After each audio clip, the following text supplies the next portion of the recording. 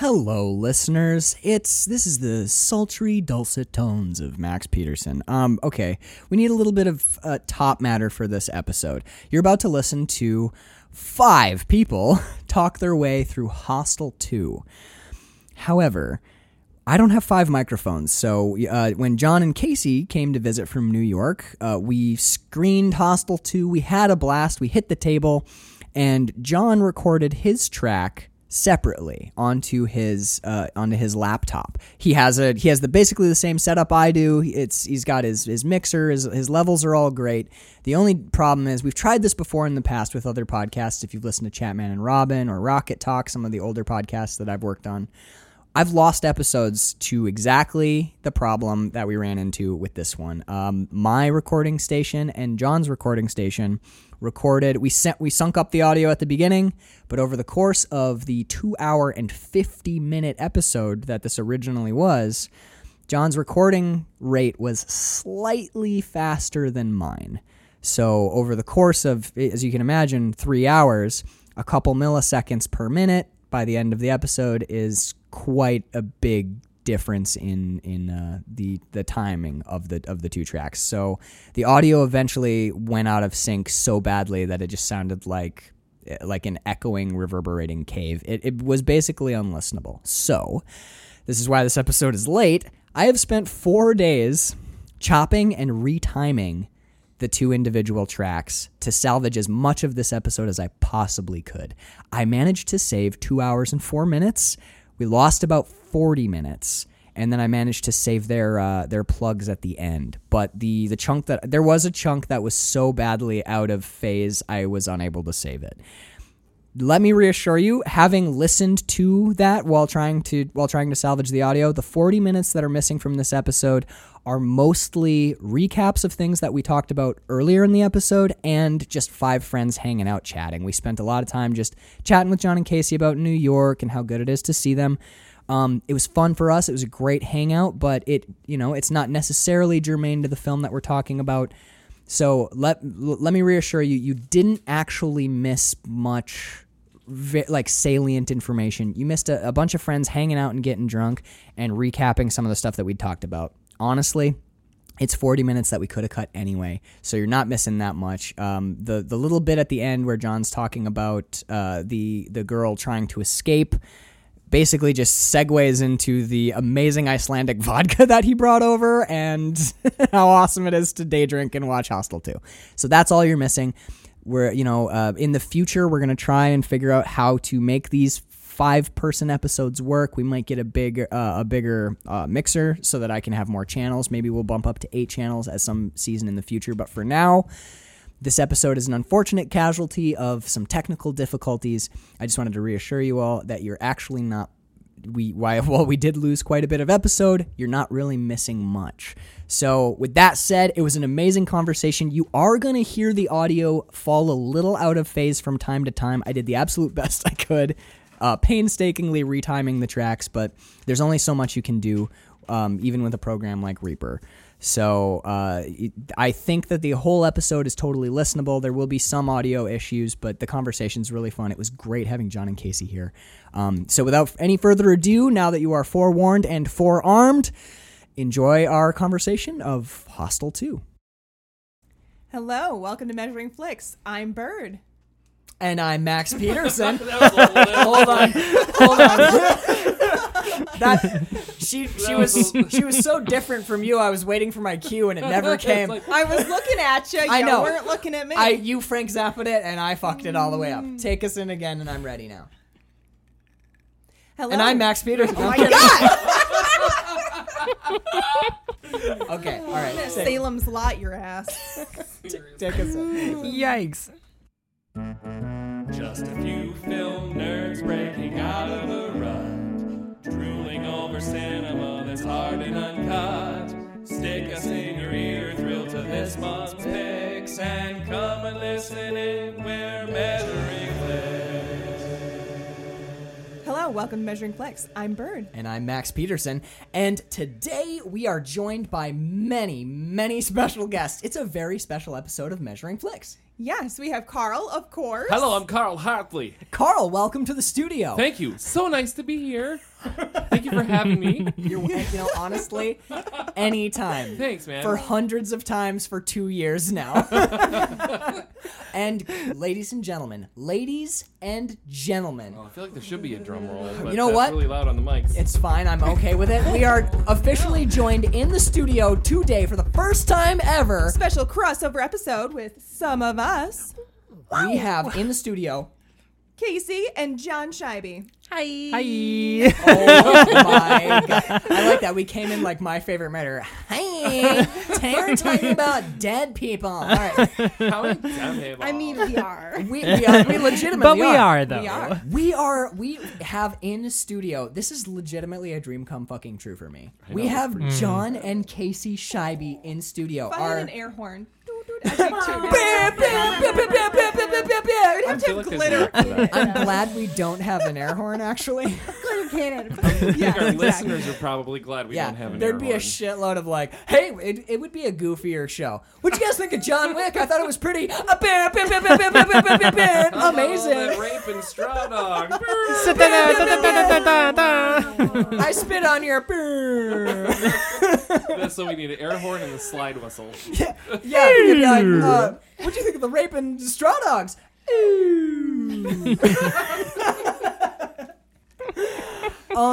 Guys, thank you so. They're here on vacation because for whatever reason they seem to like Bert and I like a bit, so they come. I think the important thing is that we just like New York less. That's true.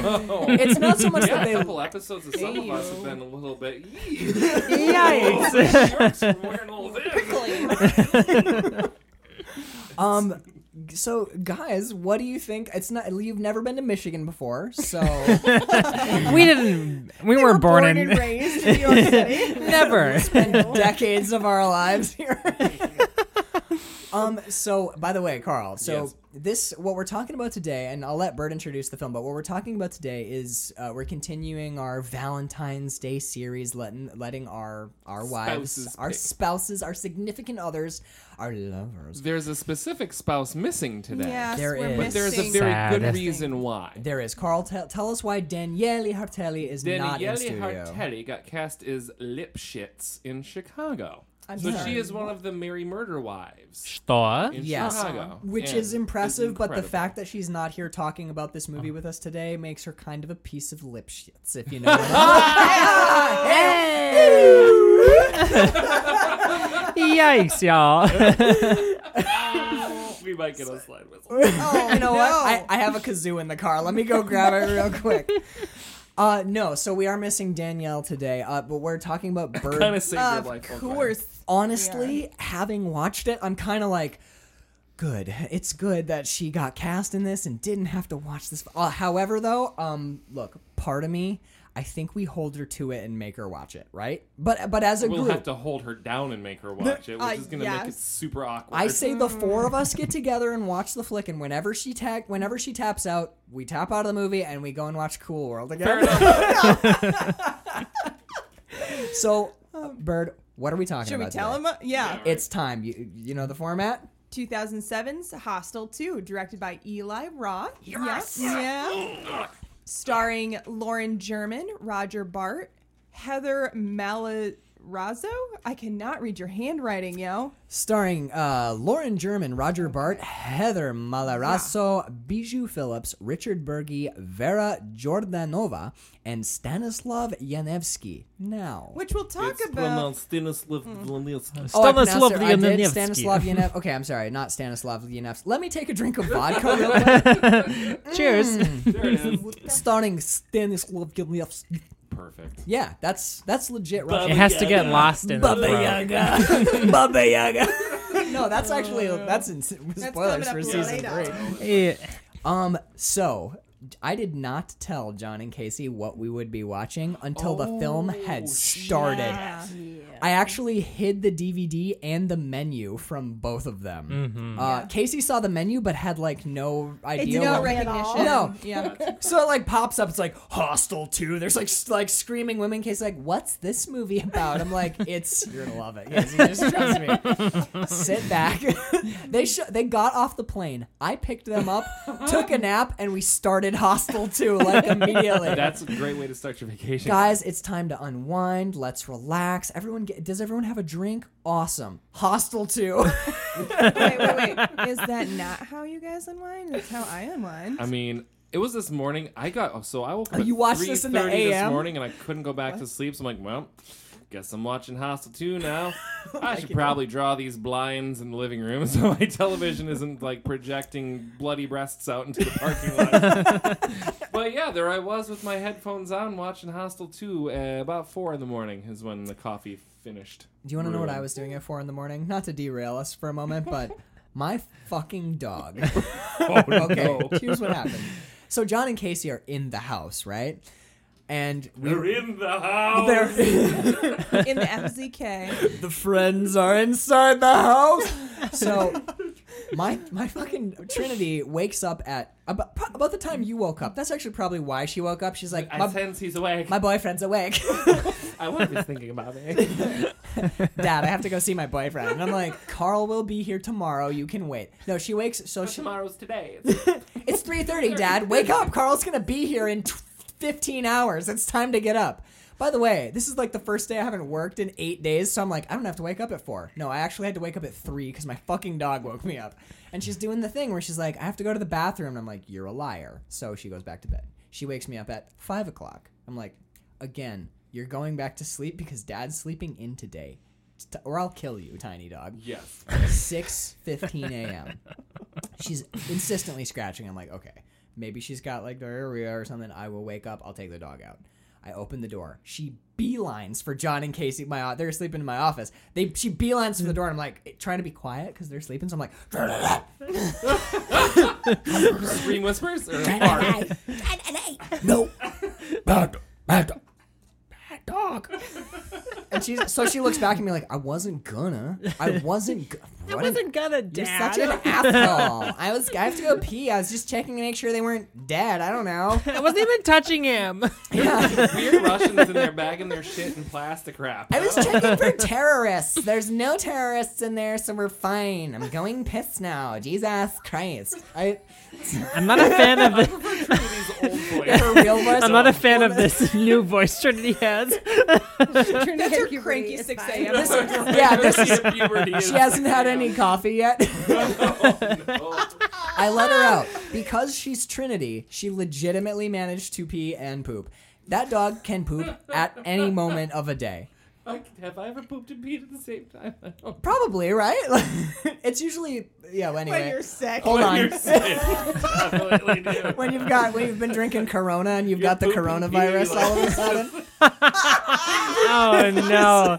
Why are you perpetuating Most this? Googled term of 2020, does Corona cause coronavirus? That's true. What? That's true. That's That real. is stupid. That's John real. Shadley factoid, man. Oh my goodness. I I'm let so I let the sorry. dog out. She pees. She poops. I let her back in. So here's what happened. I let her back in. I close the door. I turn off the light. I turn around. The dog is fucking gone. I'm like, poof, bitch. I know where she is. She's at the office, isn't she? She's straight up in John and Casey's bed. I'm like, well, fuck. I guess that's where she's sleeping now. So I go back to sleep. She straight up We jailbreaked got me. to snuggle, which is nice. We did. It was cool. We never it get was to kind of snuggle. cool. Bitch. So Bitch. I love her. So before we get too deep into the episode, I want to do what we always do. What we've been doing with these films is first we'll start with you, Bird. First, we watch them. Yep. Yes. Step one. Yikes, we watch Carl. the movie. Then we finish the movie. Then we turn off the DVD player. How much detail do you Okay, want let's here, start. Carl? No. So with these, Bird, this is your first pick of February. Why Hostel 2? Oh, I almost feel like it was a dare. Explain. There was some Explain. pressure, wasn't there? We joked about it so much, and I was just like, okay, we're doing it. Gauntlet thrown. But Yeah. why? But the dare I came think from. it was like a a test for Danielle. I think kind so, of. because she's Yeah. like, I can, whatever you got, Bert, it's your I choice. can Whatever you handle can it. do, whatever and I you was got. like, okay, bitch, let's go. Bird's like, Cannibal Holocaust. Danielle's like, oh shit. But you've seen this movie. A couple of times. Yeah, I'm gonna It's say been a while since I saw it last. I'm gonna say almost half a dozen though, for sure. We used to watch this movie as a date night movie all the time, which is horrible, Wow, but we're broken. a little. Well, it's, I mean, Eli Roth, I would watch Cabin Fever, Hostel, and Hostel 2, Dude. like, a Dude. ton. I'll talk about If Cat- you want the gloopy, crazy shit, you want the Greg Nicotero effects, this is what you watch, man. This is the spin. By the way, did you catch the Eli Roth cameo in here? Yeah, he's a Futurama head in the Yes, closet. yes. Oh my god, I'm so glad you spotted Yeah, it. dude. totally Futurama in itself, man. Do you think It's awesome. we were talking about this? Do you think Quentin Tarantino's head is also in there? I think so. somewhere? There's a list of There's a everyone lot that's of in them. there. There's a lot of I think them. Greg Nicotero, Tom Savini, Eli Roth. Do you think I think Tom there's a whole Savini bunch made his of- own head? He probably did. He totally did, right? He's like, he mean- saw the head that they mocked up, and he's like, hold my beer. Nicotero did like all the effects on this, but Savini was his like mentor, so I don't. By the know. way, like, literal, like, audible applause for Nicotero's Oh, fucking. seriously, right? Oh my The god. gore in this movie is stomach-churningly great. Oh, It's so good. Dong dong dong. Oh, dong, mega dong, spoiler. dong. Okay, so Berta's seen it a bunch of times. You're a big fan. of course. So yeah. why not Hostel 1? Why Hostel 2? This one is more fun. It's rompier. It's got the Lady Revengey thing. It's kind of weirdly like girl powery in a, I don't know, Scary Spice Very- kind of No, this is definitely Scary Spice. Is Powerpuff Girls if they It's Powerpuff R-rated. Girls, Yeah. I don't know. X-rated. Like, Yeah. this is a pretty hectic movie. You've seen it. Oh yeah. I've seen it a bajillion times. Bird and I have made out during this film before. John you've seen it as well, right? I saw it. I've seen it once before. And you have a specific circumstances under which you saw this movie for the first time, right? This is correct. I've only seen this movie once before, and the first time I watched it, I was in high school. My sister, I think, at the later years of middle school, and her friends were doing a sleepover in the basement of my house, and I walked downstairs, interested in acquiring a beverage of some kind to drink, and they were like, hey, you should sit down and watch the second half of this movie. It's called Hostel 2. And I was like, wonderful. It wasn't wonderful. Are you expecting like Euro Is it, trip? yeah, or like a something? travel video on different hostels in Europe. We're watching and- Freddy Got Fingered. You sit down and you're like, man, Freddy Got Fingered's like got darker than I real remember. hard. Oh my god, Freddy got fisted to death. It looks like actually. And Casey, you had never seen this I movie had never before. even heard of them. Or knew Yeah, what I was dude, getting she myself went into. she went in cold. Okay, so Can we get a one word review? how about we Casey? give a one sentence review? Yeah, yeah. Yeah, sure. Okay, so Casey, what is your one sentence review of Hostel 2? It's the Saw movies where you don't actually have to think about a deep plot. That's pretty fucking good. Oh yeah, man. Kind of like It's it. Rompy Saw. Rompy Saw. Ah, Okay, It is a Lionsgate flick, it is. so yeah. Well, we okay. get the rusty, twisted picturesy kind of thing. When I hit play on this and John was like, what movie are we watching? I'm like, well, just wait, let's see if it gets. As soon as the Lionsgate logo, I hear John go, oh fuck. I'm like, what? He goes, I think I know what That's this is. why you know that rusty Lionsgate logo lets you know you're in for a good old time. 100%. There is two Lionsgate logos, and one of them is like, oh, we're watching a fun Lionsgate movie, and the other one's like, oh shit, someone's losing limbs in this. It's like Yeah, a, these last Belt off. penises at the end of this movie. Someone is Yikes. losing genitals before this film is done. Yeah. So, Casey, you legit like this, I huh? did like it. I wasn't sure if you were. I don't know that much about your movie watching habits. The joke actually is anytime I ask you if you've seen something, the answer is no, even if it's Exactly. something as simple as like have you Frozen 2. Yeah. Well, we know she's seen Frozen too, but like, have you ever seen Forrest Gump? Yes, I had to watch it in social studies class. Okay, so like I knew Forrest Solves Gump our would be problems. safe, but basically any other film, Casey's like, I mean, I watched a YouTube video where they mentioned it one time, or I don't know. I wrote those letters in my planner at some point. So this is kind of a heavy movie to just drop on someone who doesn't watch horror movies. Yeah. And Casey, like, the whole time I through, stayed awake the whole time. that is the fact that she was even thinking about falling asleep during Hostel 2 shows you. Here's me and Casey's movie history. Oh God. I got John and Casey over to the Park Street apartment pretty shortly after Bird and I got married, I think. And I was shooting Marlon at the time. John was in it. He's one of the actors in Marlon, so I was like, "Come on over. Let's watch some horror. Let's watch some movies. Let's get cinematic." I sit down and I'm gonna put on a movie that's gonna blow their fucking minds. This film, ladies and gentlemen, is Pulp Fiction by Quentin Tarantino. I think Casey was asleep within like 8 minutes. Absolutely. She was all the way asleep. I was asleep. I fell asleep the first time I watched Pulp Fiction. Really? Yeah. Oh my God! How much heroin were you on? I was on the road at the time, so I was Oh, getting okay. 4 hours of sleep a night. Okay, but Casey, I think we talked after the movie. You're a fan of the Saw movies. I this am. Series, yeah. Really? See, I've been trying to get them to like. You like the Saw movies too? Yeah. Okay. Bird does not I like the can't Saw watch It movies. gets really fucking convoluted and weird, but It gets It's the weird kills. real I fast. dig it. The Yeah. only thing that matters, okay, Saw 3, when motherfucker gets every limb on his body twisted off. Oh my God. Yeah. they are Cash just me in, dude. I'm ready. their special effects like reels. Like let me. Yes. They're one upping Yes. each other in the Yeah. special effects world, and I fucking love that because we just get to sit back and go, what are they gonna fucking do in this one? That's one of the How gross is it gonna get? one of the things I love most about. I love this one. Yes. Well, one of the things I love about all of the Hostel movies, in a weird way, I think Hostel 1 has more. Hostel 1 is dark. It has, yes, it's darker in tone, and it has more like visceral gore. Like when the drill comes out of the thigh, you see My flesh stomach spinning on the is drill tight bit in and Hostel a little 1. upset after watching Hostel 1. After watching this, I'm like, that movie was a fucking riot. This movie is very, very gory, but in a weird way, the gore in this is more atmospheric and It's less. self-aware Yeah. It's, of how fucking disgusting it is. So And it's almost like a parody of the first one in a way. Like Eli Roth is saying, yes, like doing it for spectacle. doing it for spectacle, and he's doing it in a way where he's winking to us at the Yes. same time. He's like, yeah, Do you we think know so? that. I think so. yeah, I think he's smart enough this movie's to parody himself. utterly brutal. Look, okay, Oh, sure, you and fuck I are yeah. being very cavalier about this, but we also just watched Ichi the Killer, Funny Games, and We've been a little yeah. bit steeped in it, haven't we're we? working on our brain scab to get to Serbian films. Yeah, no so, shit, right? It's working. Yeah, I'm bit by getting bit. a little bit of a callus. I watched Hostel 2. I'm eating like Jet's pizza during the scene where the dude's The eating dude's leg. Crumb's leg. I'm like, oh man, I'm Oh, hungry. prosciutto. That's what I want. Does anybody want more of the barbecue ranch? Because I gotta get a slice. You're mixing mayonnaise and ketchup together. It's smart enough to let you really enjoy the movie, but it's not too smart where you get lost in plot. Yes. Because that's where I really Yeah. get disengaged, is when I can't follow the movie. That's No one wants Yeah. a plot in, this, Yeah. in a movie like Wow.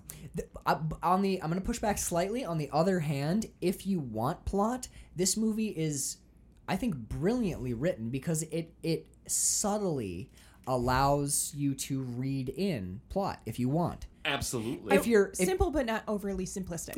yes, What's really crazy is watching John Wick immediately following this because they're both like these weird like hidden Okay. underworlds. And Here's- they're both like here was what I was thinking about, and this is gonna sound like a weird comparison, but we've kind of like gotten ahead a little bit and started talking about we've done some of the oh, season that's 3 right. episodes. Shit. So, Time travel. but that's okay. We can time travel a little because it's an interesting conversation. And one of the movies we watch in season 3, spoilers, is Jean-Pierre Melville's The Samurai, which is fucking genius. Yeah, I'm hearing it too. I don't know what our it is. neighbors. Oh, kids don't worry about it. screaming. So, La Samurai, we talked about it on that episode, spoilers again, is straightforward. It is simple, but Yes. allows for like almost infinite depth. This movie, I'm talking about Hostel 2, and I'm comparing it to La Samurai, and I think it deserves the comparison. If you want to go deep on these characters, you can. But if you want to just wait for naked bodies or riotous gore, you can do that too. I think part of the fun of this film is also getting the world buildy stuff.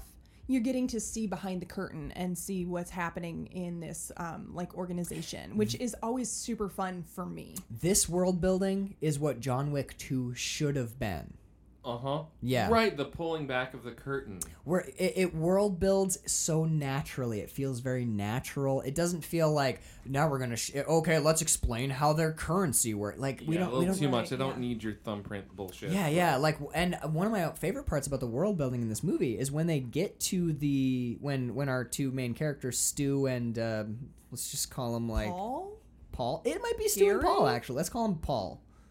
Because you said that name. Let's call him Gary. It's Todd. Todd. I just So call Todd them and boots and jeans. It's Stewart, right? It's Todd and Stewart. Todd and Stu. Stewart, yep. So Todd and when Todd and Stu enter and they start walking through Stu. Well, Your BFF Stu. You when Todd Stu when the eunuch. Toddathan and Stewart. When Todd and Stu actually enter the club, when they're going through like picking their outfits, looking at what tools they want to have ready in the rooms, when they're doing all that, zero dialogue. Yep. Music. and it's a beautiful. It's That's like a, non-verbal world building. That's actually that is an excellent choice for a filmmaker. It was I agree. so fun and sort of like that screen in a video game where you have the music for the video game playing they're and you're in their, like, picking your menu screen, weapons pecking to the shit. put in your My party note or is the whatever. wind up with these two gents in this shop of blades. Little Shop of shop of horrors. horrors. Shop of horrors. The music is everything, and they let it play Okay. until it doesn't. This is and then we're in. dude. It's People, fucking. It's The actually moment like the a music beautiful- cuts out, Yeah, the door when slams. the door slams. it's wonderful. Yeah. I think that's brilliant. It is. It's totally genius. I fucking. Yeah, the soundtrack in this is fantastic and the editing is The editing in this movie is top notch. You guys watch this Blu-ray, Top-notch. DVD, stream? We have a DVD. Okay. So we watched our Even- DVD so version. So yours are really grainy because even the HD It's a titch. it's The a bit opening credits, you grainy. can see a little Yeah. bit of like the bits. but you it's can I see think the it's bits. that was a great Almost to thing going its- back. It's to its credit, absolutely, because it has that old like when we watched almost like 8mm season one when we spun Truck Turner, it was Blu-ray and that was great. But when we watched Black Caesar, it was a fucking like janky DVD Yep. and it was better because it was So much shitty. better. Not that this movie like shitty quality. It's great, but sometimes having some ragged edges makes, especially with a movie like Hostel 2, kind of adds. Absolutely. There's a little soupçon of like You almost, dirt to it. I can yeah. imagine the Be Kind Rewind sticker on the fucking box for this thing, you know? All right, so those were the days. I know one blockbuster left, baby. Hang tough, everyone. Hang tough, blockbuster. All right, so before we get into the actual walking our way through this movie, do you guys know the story behind Hostel? We've talked about it a little bit. I we think have. we talked about it on a Well, previous episode. you know because yeah. I've told you a million times, and Some you of know. those be- listeners may not have heard that. John and episode. Casey, do you know the story behind Eli Roth and Quentin Tarantino doing Hostel? By the way, we haven't mentioned that yet. This is written and Oh, yeah. directed by Eli Roth, but they say presented by, in this movie, Quentin Tarantino. In the first one, he has an executive producer credit. Quentin Tarantino on Hostel 1 and Hostel 2 took, I think they call it like a token payment. He took a $1 payment and co-directed. And there's a reason why he did that. I didn't know before. I know that Quentin Tarantino and Eli Roth worked very closely together to do these first two movies, but there's a reason why. Do you guys know why? Do you know the story behind this? I don't offhand. I'm assuming it's some kind of a union thing. It's not. No, I didn't know about the movie interesting. until yesterday. So. That's true. Casey literally saw the title of the movie and she's like, "What the fuck is this?" No, so here's the story behind Hostel, and it's kind of fucked up. So Quentin Tarantino and Eli Roth were fucking around on the internet one day, and they stumbled across a website where you quote unquote stumbled across a website, which was legitimately the club that's portrayed in Hostel. It was, you could bid on human lives and travel to, I think it's actually Slovakia. It's either Slovakia or Serbia, but the idea was you bought a person and went to Serbia and went to an exclusive club to torture and kill them. On the dark web. They were on the dark web and they found this thing that they made two movies about. The initial idea behind Hostel was to do it as a documentary. They were going to try and raise money and quote unquote buy somebody and go and shoot, like expose this club. They looked into it a little bit deeper and got freaked the fuck out and were like, let's just make a fake movie about it instead. Because it was scared them. So the first time I ever watched Hostel, I knew that already. So that when I watched Hostel and Hostel 2, when I was a kid, it really fucked me up because they don't say it in the movie. They don't do the like based on true events. Right. But It's real. this is. I mean, yeah, human trafficking is a very real thing. Yes. Well, you hear of about human course. trafficking all the time. It's always like human sex trafficking and stuff. But there is. This stuff happens. This stuff happens. certainly. This exists, which is why in Hostel 2, I said it while we were watching it. The scariest part of this movie is the beginning, the bidding war. The bidding war. I'm legitimately, my skin is crawling right now thinking about that sequence because that scene happened while Quentin Tarantino and Eli Roth were on. They found this website and it was in the middle of a bidding war. It was people around the rich assholes around the world bidding on human lives to go and take. That's what fucks me up about Hostel. Is it's based on something that exists. And I think it's What were they doing on the dark webs? well that's what they were doing is they were looking for shit to make movies about probably, you know? So they're Let's like just hop into this Hostel website here. And which is terrifying, yeah. Was Hostel Eli Roth's first film? No. I think No. Cabin Fever was one of his. I think if it's not his first film, it's very, Very very close early. to it. Actually, fun fact. Sorry, not to derail us again, but I've been drinking vodka for like 4 hours now. It's bro. all good, man. Cabin Fever. I think it's Cabin Fever 2. One of my favorite cinematographers ever, Elliot Rocket, was the cinematographer for one of the Cabin Fever movies, and it was edited to garbage.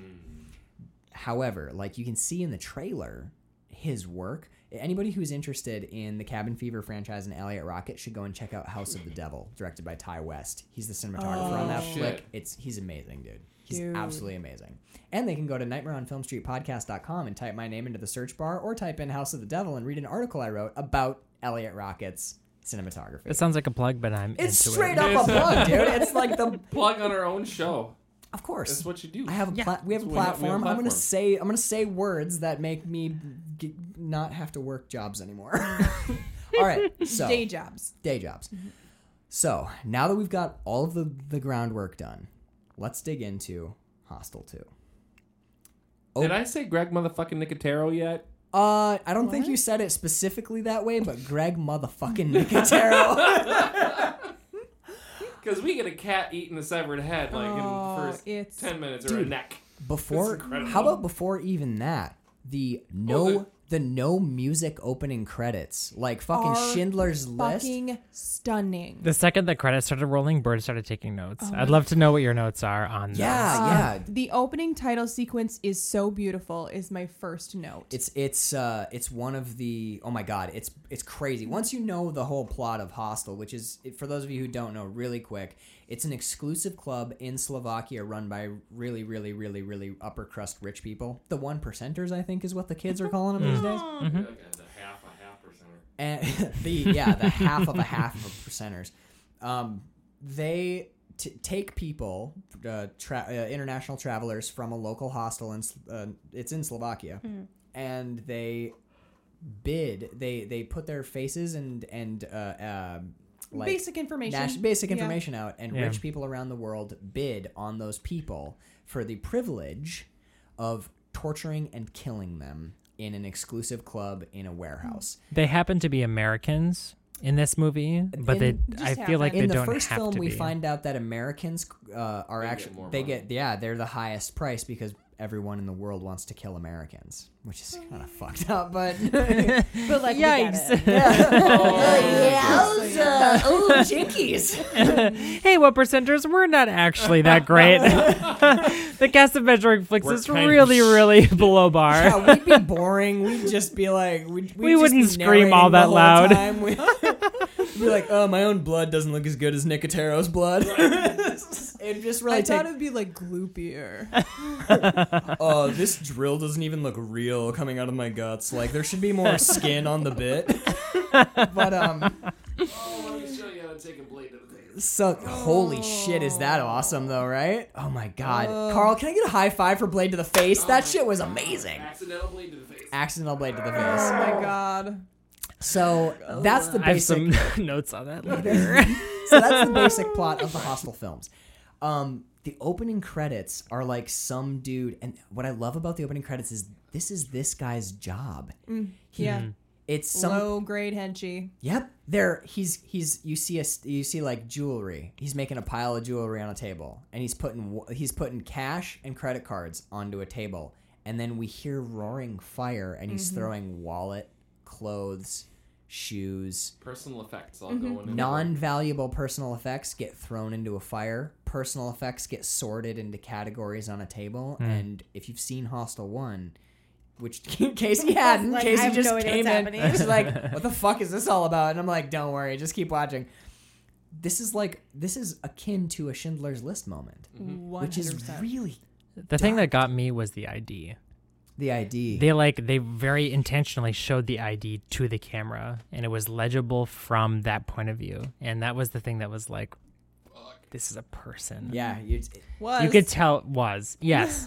Keyword was. that is one of the things about the Hostel movie, the first two Hostel movies, which we'll watch 3 eventually, which we don't have to talk I about bought it. the multi-pack on Voodoo because it was on sale for like $16 for all. We don't have to talk about it Yikes, at Carl. all right now. Eventually, we will have to talk about it for, let's say, 30 minutes. Right. but what gets me about the first... egg timer. Once the egg timer dings, we're done. But like, what I love about the first 2 Hostel movies, and don't get me wrong, I like the Saw movies too, but what I like about the Hostel flicks as opposed to the Saw franchise is Hostel, they're killing people. You really get a sense of people. In Reality. Well, we Stakes. Yeah. In Saw, you get- believe it's almost 45 minutes in before. It's exactly like Before- Hostel 1. Hostel 1 is like, one of the big complaints There's not about a Hostel single- 1 well, is the- it's boring because the first hour no one dies. Yeah, and our then cold it's... open, we get a death, but it's from the last movie. It's 45 minutes later than our first. Right, one. we're Yeah, putting a exactly. bow Yeah. on Hostel 1 so we can Exactly. get into the plot of 2. But yeah, it's 45 minutes. And I love that. Me too. I love the structure in a weird way because you're doing the Long Walk with the King series over on. Are you doing it on? CarlMichaelHartley.com. Thank you. Plugs all over the joint. Yes. But in a way, it reminds me of the way Stephen King writes his novels, where he will take the time to show you their dreams, their hopes. We hear one of our characters talking to her parents, which is a brilliant bit of writing because it reminds us she has parents. Yeah, they're all humanized. And then they're caught. Dude, Yeah. that's the difference between this and Saw. There's a sense of humanity Yes. about this, and if we're comparing things to the Saw series, and I feel like the characters in Saw are like representations of different parts of people that people don't like. Or Yes, they just yeah. exist. Because the nature only of in why That too. why One of Jigsaw kills them is because they're these problematic people. Exactly. Part of the conceit of Saw, I think, is allows the viewer a little distance so that they can get into the This kills. person isn't like you. Right. Like, this is a drug addict. This is a person who, like, Yeah. beats their wife or kids, and now he's being punished by Jigsaw. So you can like a slasher, you can get into the These deaths. are nice people, especially our first victim. She's like the nicest, most That's- innocent person Yeah. I've ever fucking met. in my Yikes. life. She's not the sexy hot girl who goes and is like, No, I'm so stupid. I'm exactly so the deep." opposite I of mean, that. She does that, Wild. but Okay, look, I'm only saying this because Lorna's an actress who didn't actually get murdered, but I mean, she's got like she's kind of hot, right? Like low key, secret hot. Is it okay that I have a You can say nomination it. for Best of the Breast when she's hanging upside down? I know, dude. I have the same thought. Like I don't know. No. she has really good breasts. I'm not qualified to make a best of breast nomination here. Carl and I podcast. We it's our podcast. We don't and have any breasts this season, so we gotta don't. pick and I'm choose sorry, where they but This is our first dick, by the lady way. in the tub. are. Yeah, there's No, 2 she's best. got Yeah. breasts. She's- I would do her. I would What? pick You would do Lady. Look, I would do her. All right. Pre or post bloodletting. Yeah. At what point in the kill would you do her, John? Like, I would say right before the second before she grabbed the scythe, man. Oh, now, because like before the scythe or before the sickle? Because this is an important distinction. I'm gonna say post scythe pre sickle. I'm down. I'm like that's where I'm at. Let's get Post scythe pre-sickle? post scythe Pre-sickle. pre sickle. It's like a popsicle. Yeah, I but gotta sticker. say post both. There was a lot of sandwiches in this movie, and I think my There was. in a horrible way, my sandwich is like Lorna and the woman who kills her. Oh my god! But the I like that I don't have a pen, so if we can't edit, if This is anyone the point says in something the- fucked up, we're done. It's just it's This is the point in the episodes. podcast when half of the cast stays silent for about 30 seconds. Yeah, that's while that's the how other you know. Just while the other half goes overboard. when everything goes totally quiet. Bounce. Yeah, Bird. When everything Make a goes. timestamp. Make a timestamp when no one's talking for 10 seconds. You'll have to tell me the time though, since What? Yeah, you have it. I'll give you an audible as Carl digs himself out of it, or me. I mean, honestly, who knows? So yeah, I love the opening credits and the choice. We talked about the editing. I think it goes along with the editing. The sound design in this I have that note is so many times. it's unreal, The ruffling of clothing. dude. No, the scythe on her skin. Wild. Oh my god, I wanted to climb out of my Yeah. skin. I have been waiting for this note to pop up. I thought we were going to be further into this movie before this note popped up, but it's here, and yikes, I have some comments about Let's, it. you know what? Do it. We talk about movies like people talk about movies. We don't go in a linear fashion. Yeah, It's we like don't have to do it yucky that way. ASMR. I didn't going into this, like sitting down and watching this movie here with half of the Measuring Flicks cast. I didn't know that this was going to disgust me to a point where I didn't think I was going to be able to watch the rest of it. It did.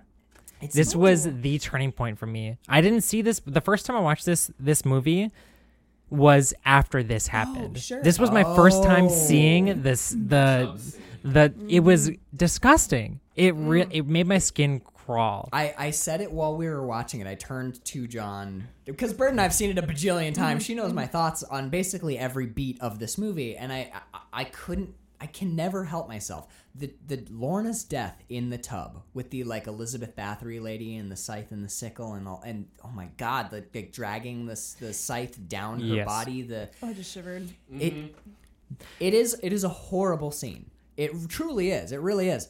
At the same time, it is probably no lie, and it's. I'm not just saying it because we're talking about the movie. It is in my top 10 most well executed scenes in any film ever.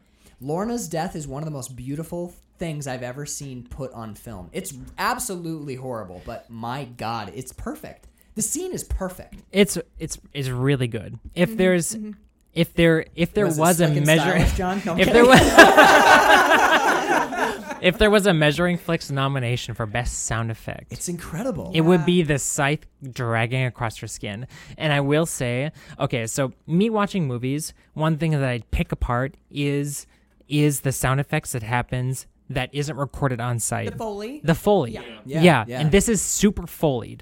It is I wanna know 100%. how they did it. So And do it's it's 100% like dried leather with a sharp blade dragged across it. Like you can tell they didn't just do some weird thing off brand that makes it sound like It's something not that's celery. similar. They're not They- breaking Right, they're not celery. breaking celery. 100%. They're not Replicated. twisting a vegetable here. This This is isn't a pumpkin with a knife, you know? this is human leather with a sharp object dragged across it. And one of my favorite parts about this particular scene is we see the tip of a scythe. They did about 60 takes trying to get the Foley exactly right on this, and it's so apparent. It makes your skin crawl, man. What I love. Your boobies. Carl's like, Carl, your titties, what are they doing? honestly, Carl should get a best of the breast for the sheer number of times that he grabs himself as we talk. But like, I'll do it on my microphone cover because you can hear it. But like, one of my favorite things about the scythe on her back, the Yes, better, please is do. there's moments where I don't want to do it with Where that. it catches. Yeah, It bounces. It's Comes up like her rolls get yes, the- it oh. skips over where it'll be steady for a second, and then it Headphones off, bitch. it kind of sounds like it, right? But there's that moment where it kind of I can't. Yeah. and it jumps. And what I love about the scene is that is the tip of a scythe on an actress's body, and it's in there, dude. They're not like, Yeah. I'm gonna go gentle. Like every time I watch this scene, I don't understand how they didn't cut her. You know what I mean? Well, I mean, Like it looks like. I mean, obviously, you Yeah. know, they're really not sure. Being a they're union really into production, safety. there are It's a safety dull measures in blade. place, Yeah, yes. it's Eli Roth is a responsible director. Although apparently the Green Inferno got a little fucking hectic a couple no. times, and the lead actress who also is like a famous singer almost drowned in a river. But we can talk about that when we talk about the fucking Green Inferno, which we must watch for this show. But dude, like. When the blade jumps, you know, because it'll kind of get into her skin and form a bunch of skin, and then the skin will go taut and it'll jump and catch another chunk of skin, and the Foley perfectly matches It's the scythe. wild. It It's never unbelievable. breaks the skin though. So watching this scene, in my head, I was going, "She's done this a couple of times Yeah. before. Very She has skilled. such control." Whoever's over that. controlling the scythe, because I'm assuming it's not the actress who's I know, playing but the I bathroom mean, lady. in the Oh, film. yeah. you're- This is not her the- first the time. character. Yeah. Yes. But Yeah. that's what didn't freak me out about this was it was a ritual. They lit the candles. She was a But dark It was witch, difficult to light the candles because they were using blowtorches. Oh my god. It's a virgin sacrifice. I mean, Yes. Yeah. Yeah. Yeah. Mm-hmm. 100%. Because she's that type. Exactly. But she knew exactly what she was going to do when, and kind of like methodically played with her food to where it didn't freak me out because I was like, Played oh, with she her knows. food. I She fucking knew love exactly what she Ooh. was doing. That's and that good. made me feel like confident because she was confident. in Something it. makes me wonder about the actress playing the victim here is that like, oh man, I don't if there was a blade as an actor, if there was a blade dragging down my skin and I felt it skip a chunk of my skin, I would have a certain verbal reaction to that, and I wonder if they captured. Probably why she's screaming the whole I time. wonder if they captured that first take with the actress. By the way, It Like feels maybe like didn't it. Like Yes, by the prepper. because by it's the so by. like every She single starts person in this crying, room so had she to have sounds like a baby jumped crying. when It's they so felt visceral. that. It sounds like a wild. baby. like, okay, It's insane. we love the Foley. We love it. We clear. It's obvious we all kind of. Does anyone here not love the like spraying blood onto the? I'm okay with that. Okay. One of the things I noticed this time watching for the movie. Well, I'm just like, is it weird to get a boner a little bit? I mean, blood plays a thing. I can hear your pants stretching. You know the sound of pants. Everyone stretching? grab your drinks. The table's rising on my side. No, but one of the things I love about this movie that I noticed watching for the show. Can we talk about I forget the actress's name. It was one of the people that I name checked at the beginning, but Lorna's performance. Oh my god. It goes from like a little unsettling to genuinely disturbing, and to watching it for the show, watching performance beats, it goes from like unsettling to disturbing to just pure respect for the physical work that she's Her doing. fear takes a journey. Her screams change. There's a sobbing to like, oh my god, I wonder what's gonna happen. Oh, this is a really bad situation I'm in. To I'm really terrified. To I know I have no hope. And it goes from fear to grief, and it's totally nonverbal. Doesn't It's she just cry out for her mother? Yeah. as Yeah, well? she does. Yeah. And that's the difference. That's another difference between this and the Saw movies. And I think part of it is we come to kind of like Lorna. She has these like derpy moments, like Doofy, where like, oh, I don't drink. I'm gonna Capri Sun. She cheerses with Capri. She does a Right. cheers with Capri Sun. She goes from that to like when they get to Slovakia, and she's like, oh, I'm so glad that I get to write about this and write about this village, and I get to write about what a bitch you are being. And you're like, oh, she got a little Yeah, teeth, girl. and you start to like Lorna. And when Lorna gets drunk on the cider, and there's a certain charm about Lorna. Eventually, where you're like, damn, I like this girl. That Just when her journey is peaking. Yeah. is again, when it's she's that taken away. it's that Stephen King thing. Fucking It's incredible. and it is mad props to Eli Roth. You start out disliking Lorna because she's such a wet blanket, and by the end of her life, you are so charmed by her that her death actually means something. It matters. Yeah. The fact that you can show me a movie where I came to watch people die. That's why I'm watching Hostel 2. The fact that you can make me bummed out that someone died in this movie, that's amazing. And then you can turn it around again and make it this fun sort of Yes. At the same time, you're like, oh, damn, Lorna's dying. But you're also like, fuck, Yes. I can't believe how good the Foley is. Oh my God, I can't believe how fucking awesome the blood is. Nicotero's killing it, motherfucker. He just shot a kid in the face. Dude, Like- one of my favorite moments in Lorna's death scene is the actress. It's almost like because the blood starts running down her back, right? Because she's the actor, the Bathory lady's cutting the back. You can start to see a little bit of shine in her hair. Yeah, you see the hair first before anything else. Well, what I love about this is mad props because I think what happened is as they were shooting and the blood is running down her back, she's like 3/4 cheated out, so we can't see the cuts and we can't see the blood. And the actress realizes that it's all in her hair and goes, shit. Like, oh fuck, you can't see the blood. She cocks her head back and it starts running down her cheeks. Oh man. And the way that plays, watching this scene, I don't think that was a direction. I think she felt it in her hair and was like, I gotta get this on my face. Yeah. So she arches her body back. That is, dude. I think that's real. She's upside down, crying, screaming, and totally in the moment, and still has the presence of mind to be like, I gotta make this work for a camera. Let me cock my head back, and the blood starts running down her cheeks, into her mouth, And she starts, into her like, eyes, choking on it. and she starts choking on it. Fucking 5-star acting right there. That is top tier shit. A This part is of me thinks amazing. that they did this in one take. I totally believe that. Watching this scene, the way that they play off each other, the way that the cuts register, the way that I think you're right, like the way that blade is dragging and They then did jumps. A ton of prep work. I think they worked it, and then when it's the day, I think you're right. Lethal Weapon. Mel Gibson puts the gun in his mouth. That's is this scene where I need just the director and me. And we're gonna put this get gun in my mouth. we're gonna get the camera people and the director and the 2 actors and whoever played Lorna's like, okay, I've done my caught work. this once. I am going all the way there. It just makes me like, Start rolling, motherfucker. I fucking love professional. I'd love acting. to know. I would love to know too. yeah. It's a genius scene. It's truly exceptional, and that's why we jumped right to it rather than being like, okay, scene Because 1, that is the scene 2. of this Yeah. this flick. It's That the is- one You you have the dick and remember. balls cut, Yeah. and you have this. Like, Well, this is our first. I'm going to This is call our this our first first kill. real kill. Yeah, it is. There is technically a kill at the It's beginning. like- It's It's ketchup. a throwaway button. and It's it's a a button button, on the first movie. and we don't really give a fuck about him. I mean, at not this point. Come on. I like the reveal. It's really Oh cool. my god. Okay. The blood on the cat's face while it's licking the stump. That shit. My note gross. is just cats are dicks. Is it weird that I got like warm fuzzies?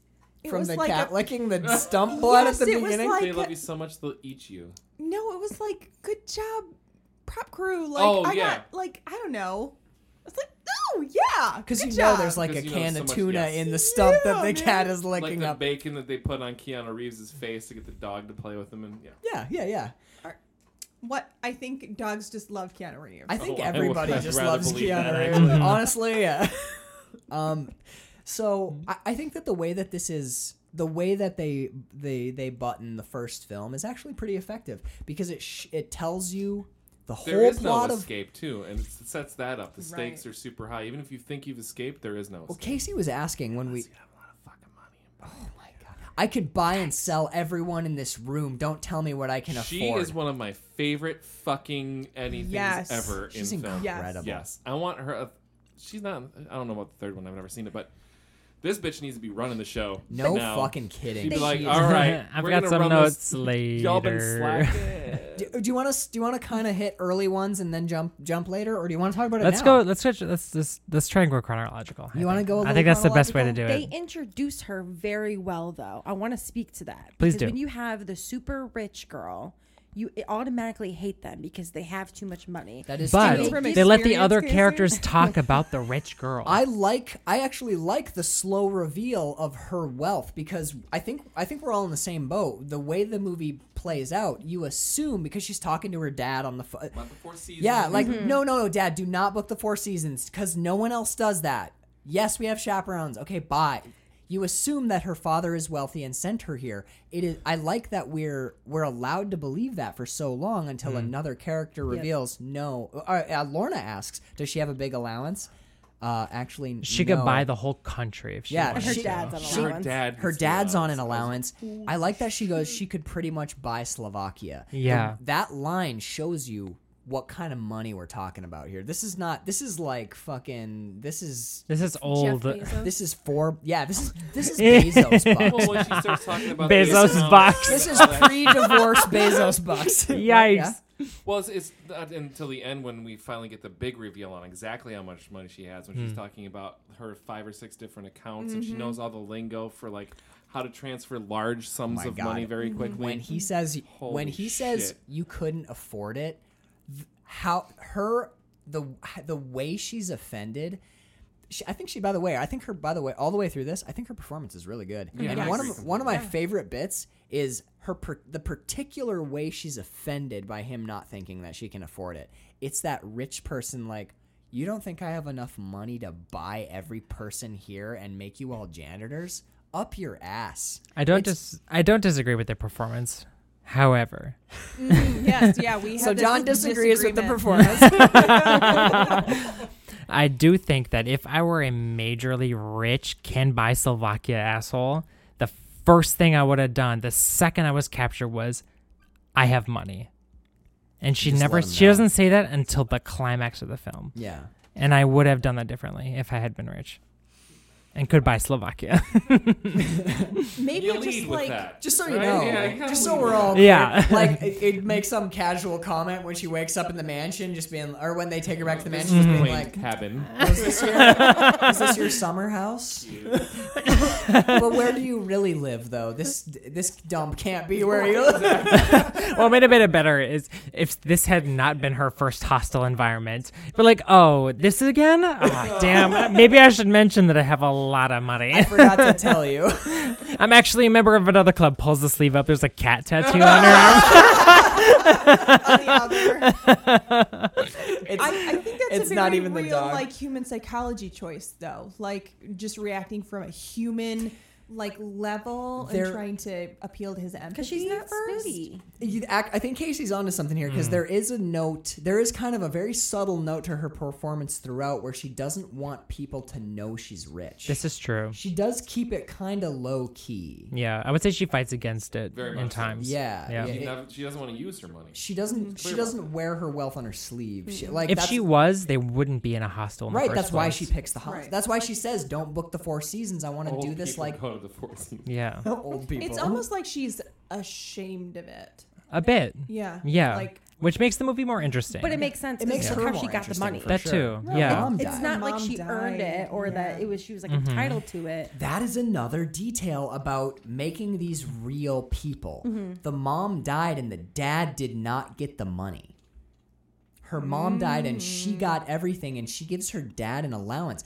That makes her more of a or human. mom and dad are divorced and dad has his own Right. something, but it's nothing compared to what mom has. But- I think that also again, makes it's- her appear more rich Right. Yes. It's than a small, any other character in the film. Yeah, it's a small little bit of writing because all you have to do is type the sentence, like actually she has her dad on an allowance rather than her dad gives her a shitload of money. It changes the whole thing. yeah, she could have just been the rich bitch character. You know what Yeah. it does? Ultimately, because she holds her wealth as like a trump card until the end of the movie, is it rather than make her the cardboard cutout rich bitch character, it gives her agency as a female lead. Yep. She has her own money. She has her own wealth. This is not her begging daddy to save her. This is her cash.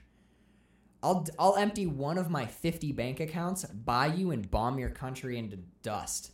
That's her money. That dude, you want to talk? You were saying throughout the movie, like, can we call this hostile to the patriarchy or whatever? Oh yeah, toxic masculinity. Toxic Yeah. masculinity. You want to talk about a way to give a female character agency? Give her a limitless amount of cash and set her loose on a bunch of asshole dudes, which is what this movie does by the end. Yeah, and don't let any other male figure who would normally be above her have any hold over her whatsoever. Right, yeah, even the head of the household, he just essentially. doesn't even have enough. He doesn't. He's on her fucking payroll. Right, I can't remember what his name is, but he actually, I think this is interesting. He has a traditionally female name.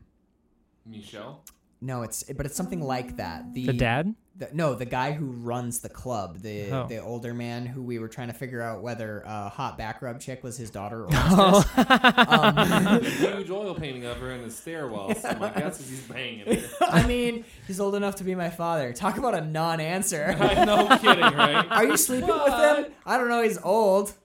Are you Oh, you sleeping? mean- But you with didn't him? answer the question, though. Okay, I should have phrased that differently. Fucking yes or circle yes or no. But like, I love that at the end of this, when he walks in and he's like, "You couldn't afford it," and she rattles off the figures. He's like, "Oh God, am I poor?" Like that's how that scene plays out. Yeah. So let's. We've jumped to the exciting bits of the not the exciting bits, but the tense gory, bits. the peak moments. Because they're hard not to just talk about. It is, man. Yeah, they're the selling points of this movie. They really are, but again, like I respect the decision to mirror the structure of Hostel 1 in Hostel 2 because we've all heard, well, not Casey, but we've all heard stories about when Hostel came out. They used it as they used it in their marketing. When Hostel came out at the premiere, 7 people had heart attacks. People were The taking. first one is more rowdy, I think. Well, a lot of There's blowtorches to the eyeball. they There's kind of- grills. There's a lot more like. and they also Blair Witched it's a lot more intimate. They did too. They didn't tell anyone what they were watching, and the people who had heart attacks thought they were watching a snuff film. So that's I can Well, see that. that's part of it. But like people walked out, people threw up in theaters. Some theaters stopped screening it early because so many people were vomiting and asking for their money back. Like that's one of the selling points of Hostel is this movie's so fucked up that most audiences don't make it all the way through this movie. That's such an old marketing thing, but it works. I love does, that. dude. Yeah. This goes Like all the way back to like 19 House on Haunted Yeah, Hill exactly. and When like they make the- where your seat Your electrifies seat you and vibrate. here comes a skeleton. But this one's like You now have 5 Hostel. seconds to leave the theater Yeah. before the chilling climax. Over the scissors clamp over your genitals. like this one's like scissors will pop out of random seats and cut your dicks off. Like, dude, It's a 50-50. half of you will go out of here eunuchs. You're like, I don't know if I want to watch this that bad. But so what did you think of after our little like button scene at the beginning where we're like, oh, here's the head in the box and all that stuff. Sasha, that's his name. Oh, The guy's name is Sasha. What do you see, I think of that as a solidly gender neutral name. You think so? Agreed. Oh, yeah, especially in Yugoslavia. See, I always think of Sasha Grey, renowned crazy porn star. Sasha is actually an So you think of a dude, I think of a porn star. Sasha is an abbreviated name for the Russian name Alexandra. So it's actually female in Russia. Really? Yes. Sasha. They're not in Russia though. Sasha is. This is true. Distinction, because Slovakia. they'd get pissed about that. Actually, They do would. speak- Latvians, They let me do tell you. speak Russian. So do the Yes. Lithuanians. So okay, so that's crazy. Sasha is the contraction of Alexandria. This is true. Alexandra. Alexandra. I didn't know this. I started bartending at a Russian restaurant in New York, and one of the waitresses that worked with me, her name was Alexandra, and she preferred to be called Sasha. Interesting. Interesting. I had- Yeah. Ooh. I- Cool. Fun. Yeah. The more you know. All right, so I love I love the way that we're introduced to our victims, our teens abroad. Oh, they're doing an art class? Is that how Yeah, they're painting a nude man. Painting dicks. By the way, And what's her name? Boss is Hog like, number 1, Boss Hog number 2. Those are only hogs. Those this are the whole only season? dicks in this. So we have to pick one of these dicks. Actually, I have some fun. We're going to talk about it after the show. I have Sure. some fun, because we have to kind of flesh out that category a little bit. You're going to like my. Flash out. I think one of the things I Better appreciate out than about this off. movie, by the way, talking about the patriarchy, one of the things I appreciate about this movie is, and I think it's intentional too, because you'll notice we get dick right out the gates, but when Hot Girl comes out, we get zero nudity. Yep. It's her back. We get Oh, she's she got goes herself- she goes yeah. to We like, get take back her and robe. like nipple up. Yeah. yeah as we, She's so fucking. Yeah, she is. dude, there's a lot of like smoking hot people in this movie. It's hard not like to just. European hot. Do we all agree that there's a distinction between American hot and European hot? Absolutely. Oh, 100%. It's all The in girls how they are like, smoke yes. their cigarettes and hold their. Hold on, John is quiet. John. Yeah, I know. I kind of find. Uh-oh. Yikes.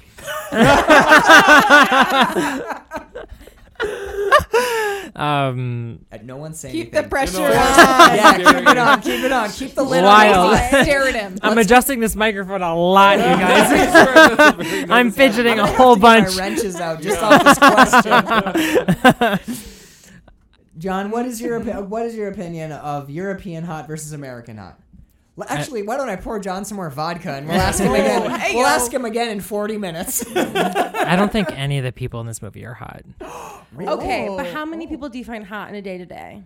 One. Okay. Yep, it's me. Oh, Hold on. No, that legitimately made me very happy, like human. You know what? I was gonna mock it because we mock everything on I when we got have kind of warm microphones. fuzzies, but I was also kind of churny. Yeah. You're like, that's adorable. It hits it twice. It does. It's Surprising. It's like a 1-2 punch. It's like a concrete mixer that you did before it started to curdle. You're like, that was delicious. You need a cement mixer. Okay, yeah, sure. Yes, I'm sorry, yeah. Carl. A drink. A drink, yeah. Yes. Yeah, I was thinking Like like actual concrete. concrete. I was like, what the fuck are we talking No, about? the drink.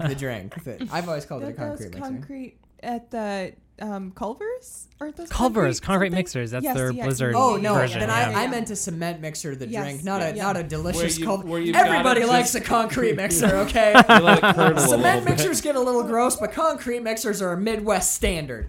No, but I want to talk. Actually, want to talk about this when we're introduced to our teenage. When we're introduced to our sacrificial lambs. But when we're introduced to the kids, we get a naked man, Kids?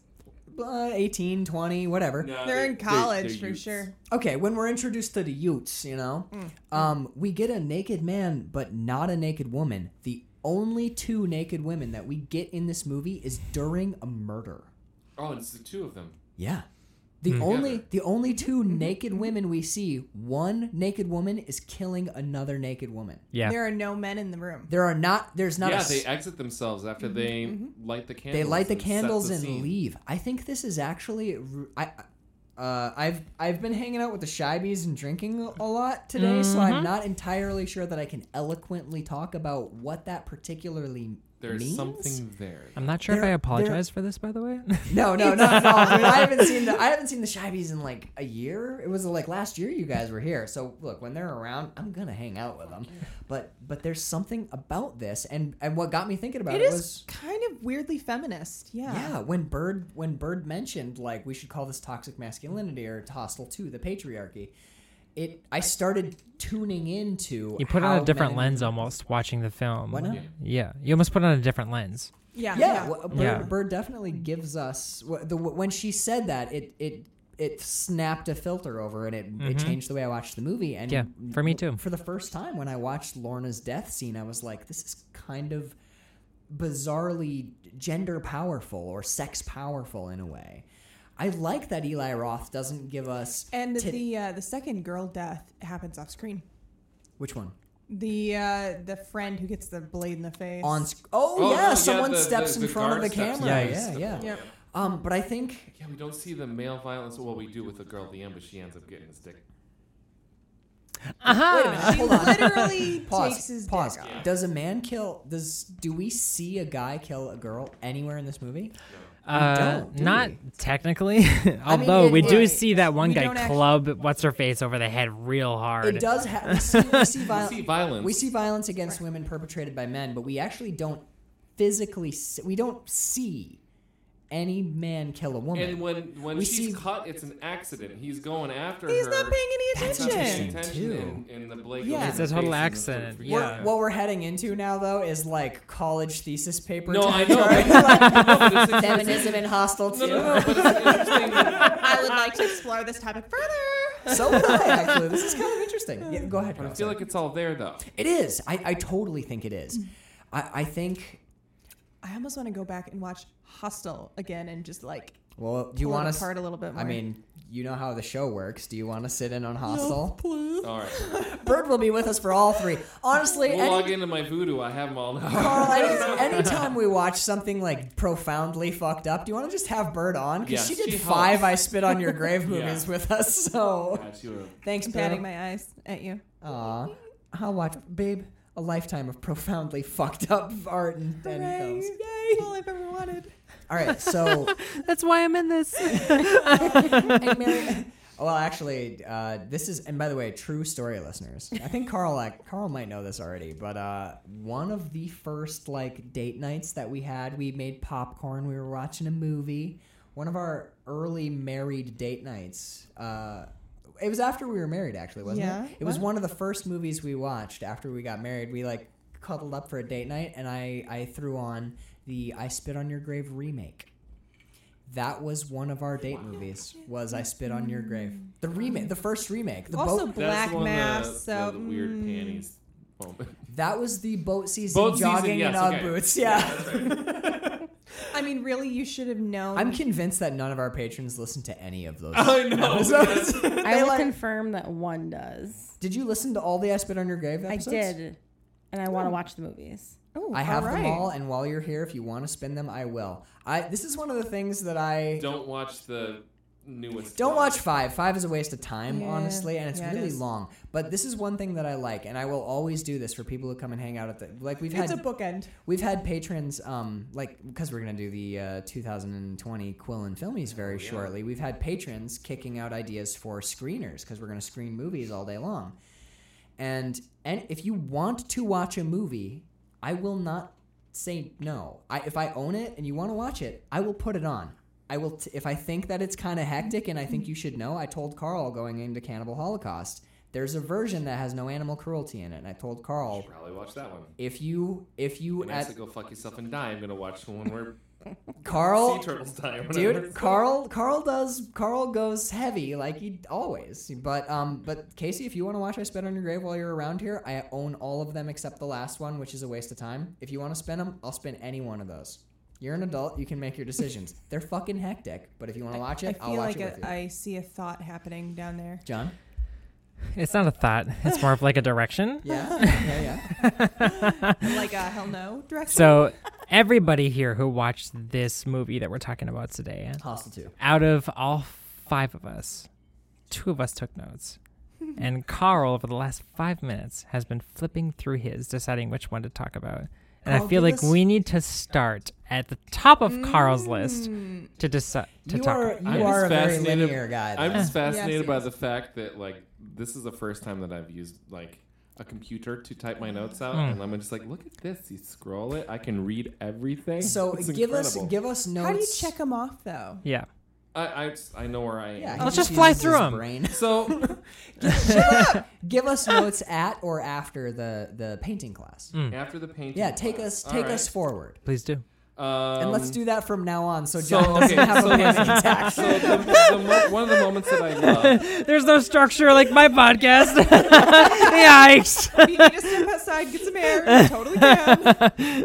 So we already know that we're in for some shit because of the way we open. It's a cold open with putting that button in the last movie. We know there is no escape. And we already are pretty much aware that these are the 3 girls that we're going to have to now watch go through this process. Again, with having... They're all women. Yes. Not the case in the first film. No. Really? As a group. I haven't seen the first And, film. and it's There's a woman that's we end up with sort of the The linchpin man at for the whole first, the thing beginning of the second film. getting Yeah. them. yeah. She's the one that she plays with her food quite a bit. Does she? Oh, Yeah, oh, of course, I'm the- sorry. the When rich- you the- said that, the- I remember the guy from Hostel 1 who's eating his salad Oh, with his God. hands, and I'm like, Horrible. Oh, yeah. I just imagine like ranch fingers every time I see that scene. I'm like, no, dude, we're not talking about Hostel 1 though. Sorry, continue. Don't So worry, there's Hostel 2 gets so fun. there's a weird thing that this movie does with like messing with your expectations, right? So I have a note that I get the feeling we're being red herringed here with the two boys, with the two men that are going over the seas to kill the women, right? The one is always very Todd and Stewart. So Todd is the one that's he's like super eager and ready. Don't be a fucking pussy. We're gonna do this. He's the guy that would call himself an alpha. Yeah, he's an alpha. He wants to. Well, he wants to do this whole thing so I think that he the can. best part of that, call himself an alpha. Yeah. Because Yes. that's exactly what Good it is. But point. he's such a pussy that he wants to do this horrible thing so that he will now give off this sort of essence of an alpha, because there was this one kid that he knew one time that something happened the summer before where something bad, but now he has this essence of I'm so glad you're saying all these things. right. Yeah. It's like wants to prove He himself wanted to to prove his... himself. So the only way Yeah. to like get that true alpha male thing is for us to kill these women over here in Slovakia. So we go back, we can be better at this business meeting. Really quick, John, Yeah. I just realized this podcast And the other one wants to actually kill does his have structure. It's wife. just not chronological, it's thematic. We're talking about specific elements one at a time. I'm sorry, did I call out your podcast for something? No, it's Yikes. sometimes I was just because as Carl said that I was like, oh, we talked about Lorna's death scene. Now we talked about toxic masculinity. Now we're talking about No, that's the how two our dudes. that's how our show. I don't disagree. Sometimes it goes chronological. I don't when disagree. We don't like the movie. I'm like, and the first scene was this. And the I would second just... Well, when that happens, it's when it needs to be. If it's something that's Straw super, Dogs. Straw Dogs needed Yeah. that. I would just hate to skip themes without hitting every Yeah. note that Right. everybody I totally who took notes agree. has. I don't like to miss stuff. Yeah. Ketchup at the end always does kind of suck. It does. This feels. Do we want to go okay, let's decide right now. Do we want to go chronological or do we want to start talking about Todd and Stewart and We're them? an Can we hour just, and can we 10 just in, I continue think, talking about starting Todd to and go- Stewart? Let's Yeah. just keep it Yeah, rolling. let's just keep doing like what Yeah. we're doing. So We're too far in to But we fix can it go at back, this point. catch up. committed to what we're doing. Gone so far. Todd and Stewart, this again, it's so easy to say like, oh, first of all, it's a sequel and it's really easy to dismiss sequels. Second, it's a horror movie and it's a horror movie that exists. It's not a slasher. It exists in its own category, which actually Hostel was where it was coined. Torture porn. This is a torture porn sequel. This would be so easy to just dismiss. And actually, a lot of the internet has. It's got 3 stars. It has a kind of middling But if rating you're going on to talk about the quantity of content that is torture porn-y, it's not. There's not that much here. It's harrowing the shit that we do see, but it only takes up like 10 minutes of. I think this exists in the torture porn world. I think there's, it does. there's No, a lot I of totally agree that it does. It's sex and violence, but it's not. Doesn't linger on this shit. It exists because it has to, because that's our story. I look at it slightly differently. I see this movie filled with sex and violence. We see like There's the anticipation of it. somewhat graphic blowjob. There's strippers. There's nudity. Actually, there are more female nude bodies when Stewart and Todd go into the like strip club room. Brothely. But I think this that isn't a brothel. I It has think nothing to do that with it. goes to support the toxic masculinity aspect of the film. But The Bloodhound Gang, whatever the fuck the name of the. I mean, in a weird, I don't want to call it that, but I think it's like the Bloodhound Club or whatever. But I think this is interesting. This movie is loaded with sex and violence, but it's sex and violence as both commentary and art. Where a lot of other torture porn movies are just sex and violence as spectacle. That's the big difference between those movies and this film. I think one thing that really stands out here is that I think the typical audience for a film like this, when you approach the 2 male leads, Bunch of Todds. yeah, I think that the way that they approach those characters are really interesting because you get the guy who most men, I assume, in like the mid-90s or whenever this film was made would identify with, all of a sudden in the middle of the movie switches. I think that's... I disagree. Who are you talking about? Yeah, the alpha Todd. Todd. Yeah, okay. He switches right at the end, and I think that throws. I 1000% that throws the whole disagree. thing out the window. This is interesting, and I want to get into this because we all had a reaction as we were watching, and we were all like, Everybody was like different. "Well, I feel like Bird, Max, John, we all kind of had at least one. If there was 2 roads, we all kind of were wandering down the left road, and we all were talking kind of about it casually as the movie's playing. And Casey's like, y'all are fucking crazy. And she didn't say it like that, but she's like, I disagree. And we were like, I respectfully disagree. And to her credit, she wouldn't tell us why. She wanted to save it for the microphone. Yep. And you know what? But really quick before we get to that, Casey, if you would, can we talk about the arc of Todd and Stuart? And then when we get to the bit where Todd, Exactly. Okay, let's do this. Let's talk about Todd and Stuart, and when we get to the accidental Yes. fucking saw to the face, we'll jump over to Casey because I'm dying, dude. I'm dying to know. You've kept us in the black for too long, Casey. I Yeah. What? I'm sorry, what? so this is what I love about Todd and Stuart. I honestly I think. pegged Stuart at the very beginning because my note is. But you've seen this No, before. no, I didn't remember fucking any of it, dude. Okay. Like honestly, any of the story stuff, I remembered like particular scenes, Yeah. but it had been since this movie came out. I was still working for fucking Family Video when this came out, so like a decade I ago. love that you worked for Family Video, dude. But like when he gets the call from Todd, it's like, dude, we're going. Tell your wife that we have like a over weekend business trip or whatever, and he's tucking the chairs back in after his kids leave for school. Yeah. My note is like they're dead at the breakfast table. His whole family like drones to their papers and the television. He wants to kill his family, but he can't. Mm-hmm. So that is why he's doing it. I'm like, Yes. I pegged him right away, and I note a little bit later on. It's like we're being red herringed for there's- sure with that these Todd, two are yes. with Todd. And that plays on his sleeve pretty well. Like he is With Todd or way Stuart? too Todd Or Todd. both, Todd actually. is with red both. herring. Well- Yeah. Well, Todd is one of he is being played in It's such a a way total that he's dynamics exactly. reversal. Switcheroo, Yeah. yeah. But it's There's a Yeah. line. There's a line at the end. Like, I'm not your wife. Of course you're not my wife. I can't kill my can't wife. kill my wife. Yeah, so it was like Which is mhm. fucked up, man. What a fucking. This movie's so hectic. I love it. I made a playful joke about it though because he didn't even watch his kids get on the bus. No, not even a little. Like I was like, his kids totally just got kidnapped. Did not turn around. He's checked out. He's completely checked out. Wait, I don't think Stuart interacts with his family at all. no, he No. doesn't even a little bit. Not once. He's I got school shooter vibes. Yeah, You know, the he's- quiet, But he's reserved. old now. He's like a school shooter who thought about it, but never picked up a Or gun. was like totally normal until he got married and had kids and now feels trapped and horrible Oh and my god. has yeah. this slow bubbling rage under the surface. I feel that. But Living a like, life of quiet desperation. By the way, Casey, I, do we need to talk?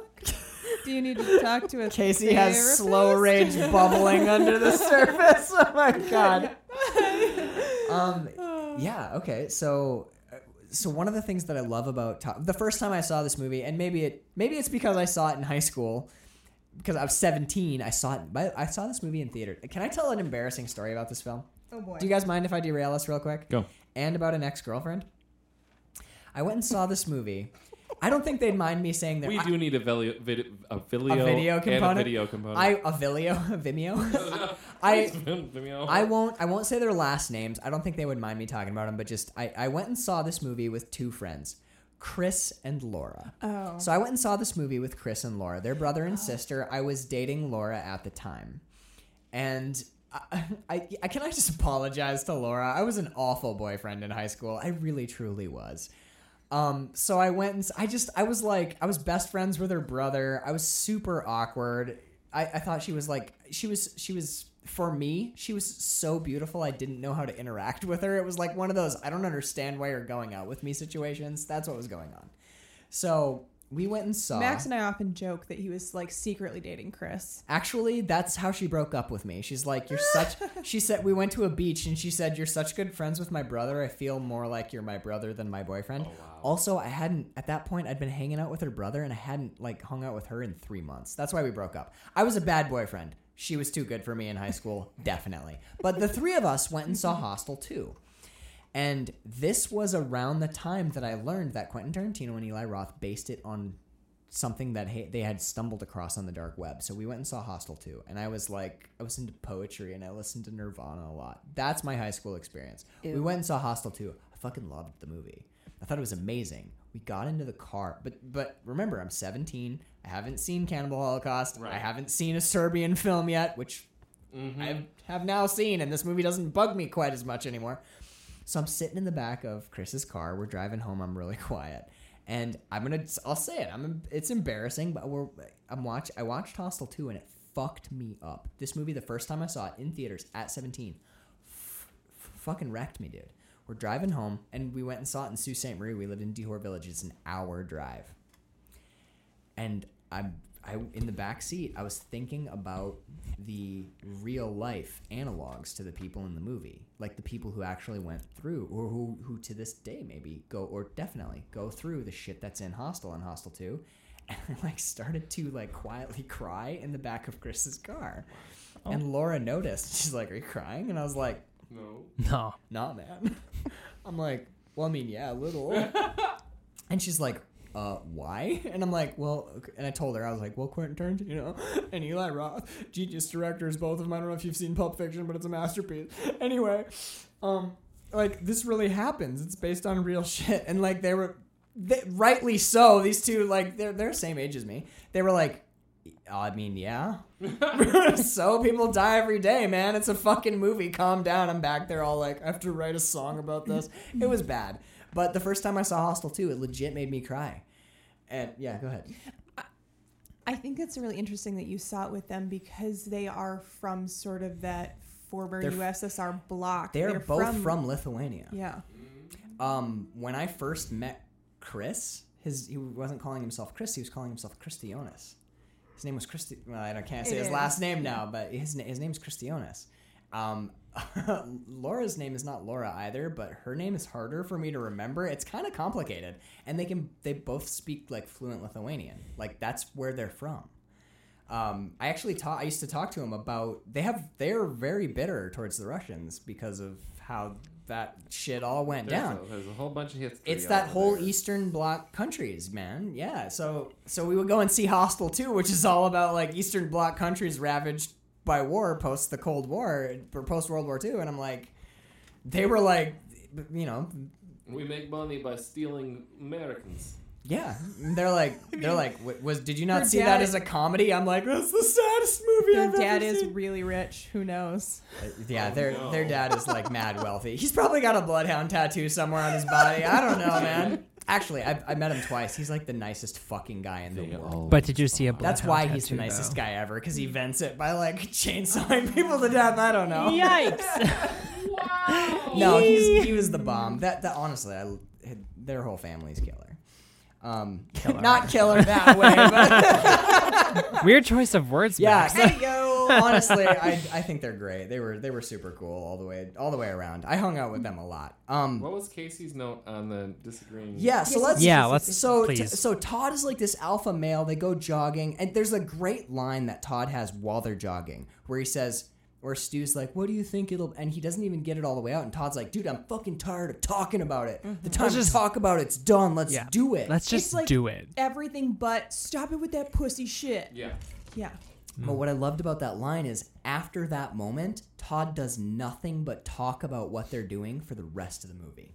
He says, "I'm done talking about it," and then the next 40 minutes is him talking about it, and Stuart is quiet. Yeah, he shuts down basically. And I think, well, I talked about it, but like Todd talks about it the whole movie, and Stuart is quiet. And when they go to the costume room, and there's no dialogue, it's all just classical music. Todd puts on a big aggressive mask, and Stuart puts on noise canceling headphones. Mm-hmm. There's some symbolism at work here. Dude, this is not just a controversial torture porn movie for conservatives to get fucked up about. This is art. This movie is really well made. This is a really well made film. Eli Roth is not fucking around with Hostel 2, dude. Yeah. I think John and I were both talking about it, and Bird pointed it out. There's not a frame of this that's out of focus. This movie's incredibly well shot, sharply edited. The fact that the subject matter is like kind of salacious doesn't change the fact that this is a really well-made movie. Wait, so let's get back to Yeah. Casey's opinion on it, man. No, so Please.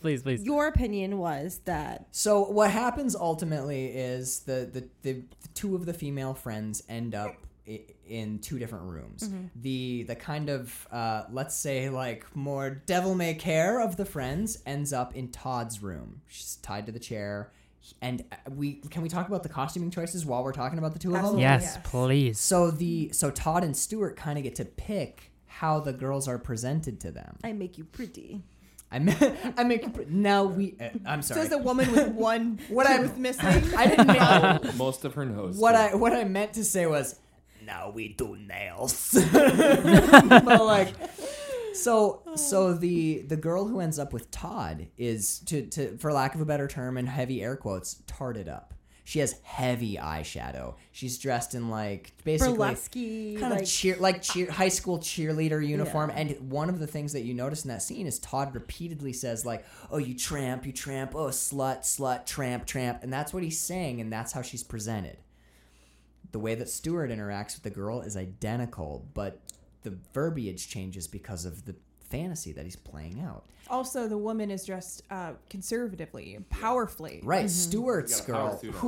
who is our final girl, who is our heroine, is dressed and kind of looks like his wife. She's dressed in a That's Yeah. Is it why a he suit? got She's her. wearing a suit, right? Yeah, like she's a wearing like a power pant. suit. Yeah, she's dressed in a power suit, and I think it's interesting. The way that Stewart interacts with her is the way that he has traditionally interacted with his wife: timid, meek, wilting, and like, "Oh, I'm not that guy. I'll get you out of here." I almost think, in a weird way, go with me on this, Carl. It's one of those moments, Carl. Go with me on this. Riding, baby. I think that even the I'm not that guy, that bit, I don't necessarily think that is Stewart ramping himself up to killing her. I think that this is part of his fantasy.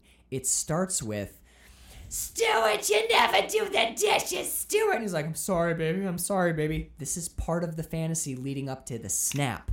All of it is part of the fantasy. I think the like, we'll get you out of here. He has to go on the journey. Yeah. Yeah. This is part of the role playing. This is the like, the cowhand comes and he's like, "Sure is hot out there. I did a hard day's ride." This is that part of the fantasy for him. So let's talk about then the choices in outfit between the two men going into the room, because I think that's also important. They're identical. They're dressed Identical. identically, yeah. They are dressed Yeah, identically. and I think that the symbolism there is wild. Yeah. Yeah, Yeah. I think I said during the film, like, maybe Stewart just wore what his friend picked out because he was being the leadery guy, and Sure. Stewart was just like, okay, I remember yeah, that. sure, that's fine. But there's something else there's something else there Walk as me well. through. Flesh this out, John. I'm curious because I didn't.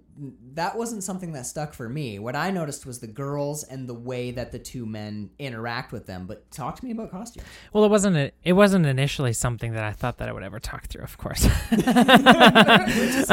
discover things on the show. A lot. Yeah. We're discovery phase here. But especially after Bird said something there, is just that like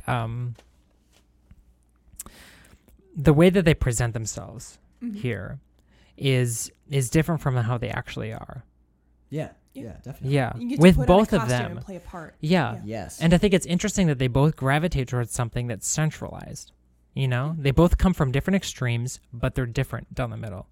They Does that make couldn't be sense? more Or different, perhaps- but they're presented as identical. Yeah. That is Yeah. that is super interesting. Or perhaps they went with the default, which also came up in conversation watching the film. It's possible. That's your first And if kill you suit notice- 'cause you haven't gotten into your routine This where bums me you out because now if we had a visual eat a component, leg. if we had a visual component, I'd be able to like perfectly elucidate this. I'm going to do my best. And please, in consideration also, when they were brought into the weapon rooms, before they even chose costumes, they chose no weapons. They went in bare bones. That's true. They went with the presets, whatever Yeah. was They going to did. be in the room. I don't know Yeah, if that was they- the costuming also, but the weapons, They nothing. didn't pick They level toyed one. with They haven't everything, unlocked anything yet. but went in Right. bare Yeah, bones. they haven't gotten Ah, any and experience yet. leveled up. But they were given. I'm not. Actually, I don't know if there's a perfect video game analog, but they were given the option to pick any costume they want. They could fulfill any fantasy. Imagine the stuff that was in the room prepared for them compared to the stuff that was in the rooms that we've seen from the other people. That's a good point. The They guy could they who's- could go from 0 to 100 million. The dude who's they eating could do Han's anything. leg. Anything they wanted. Anything they could wanted have. was in that room, It's Quidditch and they players, they chose nothing. Think about Elizabeth Bathory, lady. Yeah, Think they got about- a fucking bathtub for her with Yeah. a fancy ass pillow. Yeah, she has a shallow And bathtub. in the room, pillows. I made a comment when we were watching the movie. Inside of the room where they got to choose weapons, a sickle was in the room. Yeah. Yeah. They had the option to choose, but they didn't. One of my favorite moments in this fucking movie, no joke, is when they're in the weapons room. There's a shitload of guns. There's all sorts of crazy like maces and scythes and stuff. But I love that the choice Eli Roth made. He doesn't zoom in on any weapons except a series of kitchen knives. I love the close-up shot of the kitchen knives because that is an insight into the mind of a murderer. A rich man who's like, I've thought about killing my wife 1,000,000 times a day, and because Also think about what's accessible to him. Yeah. when you're fantasizing about like, I'm gonna fucking kill my wife today, you don't have a mace in your house. How often are you doing that, Max? Well, no, but Jesus. oh, come Couples on. therapy? Let's Yikes. Who can't jump? Let's all jump into the mind of the movie for a second. But like, how many people have like a belt-fed 50 cal in their house outside of Alabama or Texas? But like, Everyone There go has your a- listeners from Alabama. everyone has a kitchen knife. I mean, not everyone, but Knives. Shut are up. very- We're not gonna Some play. people are not entitled. We're to not that gonna and play this cannot fucking afford it. I was nitpicky game where it's like being that bitch. Our privilege is showing, apparently. I refuse to back off this. Everyone's got a kitchen knife, okay? Even if it's a butter knife, you got it. And I bet you the hostel people have one in there. Like, a butter knife? Okay, well, I guess we'll book you an extra hour because this is going to take a bit. But that's what I love is you've got Michael on the left. You got Michael Myers' fucking chef's knife. Yep. And then, but maybe that's not the knife that you have been thinking about in your knife block. So here's a paring knife. Here's a boning knife. Here's a fillet knife. Something about that shot of a set of kitchen knives just makes your bones go cold. It's not the mace. It's not the scythe. It's not the, here's a blowtorch. That stuff's all fucked up. But what really, truly scares me is those kitchen knives, dude. There's something, if you think about it, in other movies, you see people, or of course, in the leather pouch, roll out Yeah.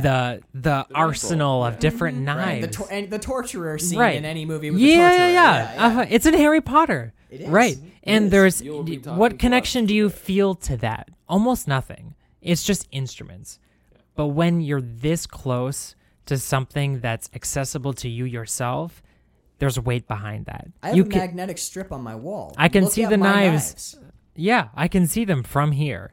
There's weight to those and not to the instruments. Oh my god. I've also imagined being a wizard that can fly on standing a here broom. with Wait. So that was a yes. No, like No, but yes, but it's no. We have a spare room, oh my Bird. god. When I watch a western, I turn into a cowboy. Like you go on the ride. You guys know what I'm saying. Bird, there's no one in the world that I love more than you. There's no one in the world I'd love to kill I've more imagined. than you. I've Casey, imagined- grab those knives off the wall. Sometimes I've imagined killing Carl with a kitchen knife when I'm like, Prisoners is a genius film. I don't know, we can dude. have Jake that kind of- Gyllenhaal's fucking performance. And then I look over at my knives, you know, like, Let's not talk about Detective Twitches. shut up. You came around a little on that. Do I have to wear you down again on Prisoners? No, I'm sorry. But look, here's what happens. So Stu starts going through his like, Why I'm do you not keep that guy. calling him that? Stuart. Are you guys like BFFs? Stuart and starts going through Stuart and the third starts going through the like, I'm not that guy, and then he gets her back in the chair, and we find out that beta male Stu has it in him. Mm-hmm. He's got Yeah. murder in him. Oh yeah. And alpha male Todd is all talk. He's menacing the girl with the saw. Sorry, Casey, we got to talk about the saw face for a second here. And then the plug comes out, and he goes, and the saw dies before it hits her face, and he goes, "Oh, I got lucky there!" And he's loud. He's a. He laughs like a crazy person the Yeah. first time I it mean, happens. well, It's the Coke. Yeah. It's the whole spoonful of Coke you put up his nose. This is a guy who, as a regular part of his day, drinks pre-workout. You know what I mean? That's this dude. So he plugs the saw back in, and he's like zipping it by her face, and he looks to see if it's still plugged in and doesn't have situational awareness because probably the Coke. and the saw hits her in the face and rips her top of her scalp and some of her face off. Yeah, chews right through her And cheeks. gets gummed up with hair. And stops. It stops Yeah. working because it gets gunked up with hair. It almost makes you wonder if it was a power failure or the clogging that stopped the saw. It cuts It's into her awful. cheekbone, like the bone.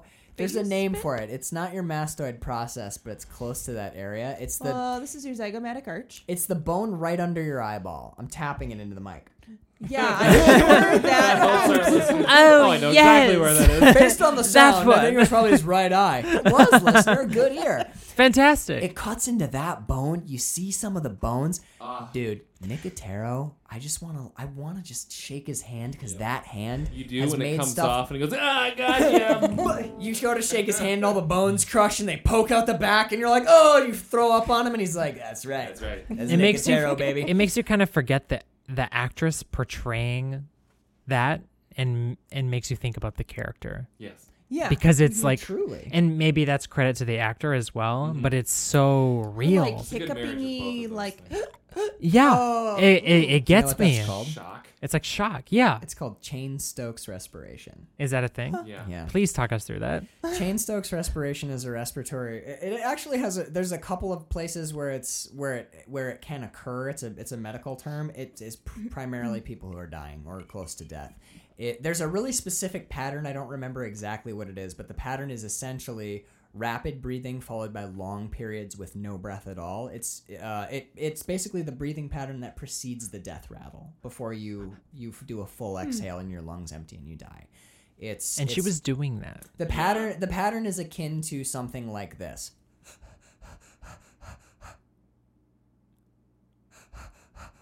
That's fucked up, man. Yeah, it's Creepy as shit. Yeah. it's a body dying. That's Cheyne-Stokes respiration. That's Why what. I say we have a sale going on and it's not going to last very long. Yeah. yeah. This is a Fuck. Wow. this is a Yeah. fire sale. You're on your way. Oh my god, dude. Yeah, the 20 minutes is the That's how long 20 she minutes has she's left. got to live. Yeah. Approximately, yeah. She took a saw to the face and it went into her brain a little bit, and She- she's probably on the way. How out. often do you get to process that in a movie? Not Just as very. viewers, even. A half murdered person, and you get to watch her live through that for 10, 15 minutes before she actually dies. They- And you don't even see her you don't even really get to see her death. You get to see it from a TV monitor from then it gets inside of a blocked room. by a Nah. guard. Do you know Yeah, what he actually- steps in front of it before she The dies. death scene doesn't bother me. You know what bothers me is the scene where they're walking around with the phone and they're like, "We have a special sale," and people are bidding, and that's all gross. You know, like, I'll give you $650.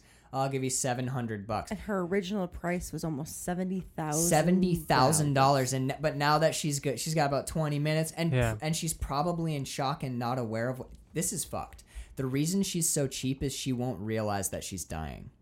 She won't be able to experience pain. She won't be able to experience fear or terror. She's in shock. And she's So it's damaged, yeah. This is just a living thing that you can make a not living thing Yeah. for $700. There's no emotional nuance to it. There's no abstract, delectable pain and fear and grief. What did they say? in It was this fire, special an extra deal steak. or But what- exclusive price or whatever really- it was. What really bugs me about this sequence is when they're walking around with the phone and bidding, she's alone in a room somewhere. Yeah. Remembering that she's still there is what really bothers me about this scene, is because she's chained to a chair and she's dying. No one is guarding her. She's just in a room alone with a saw blade wound in her face and half her scalp gone as they're trying to get. Right. 'cause Yeah. They're trying to drum up a. Todd- Yeah, they're trying to drum. Oh, can we talk about Todd real quick? No, dog food. Before we get to that, let's jump to Casey. So what we find out is once Finally. Todd hits her in the face with the saw, he's like, "Oh God, she's all dying and shit, man."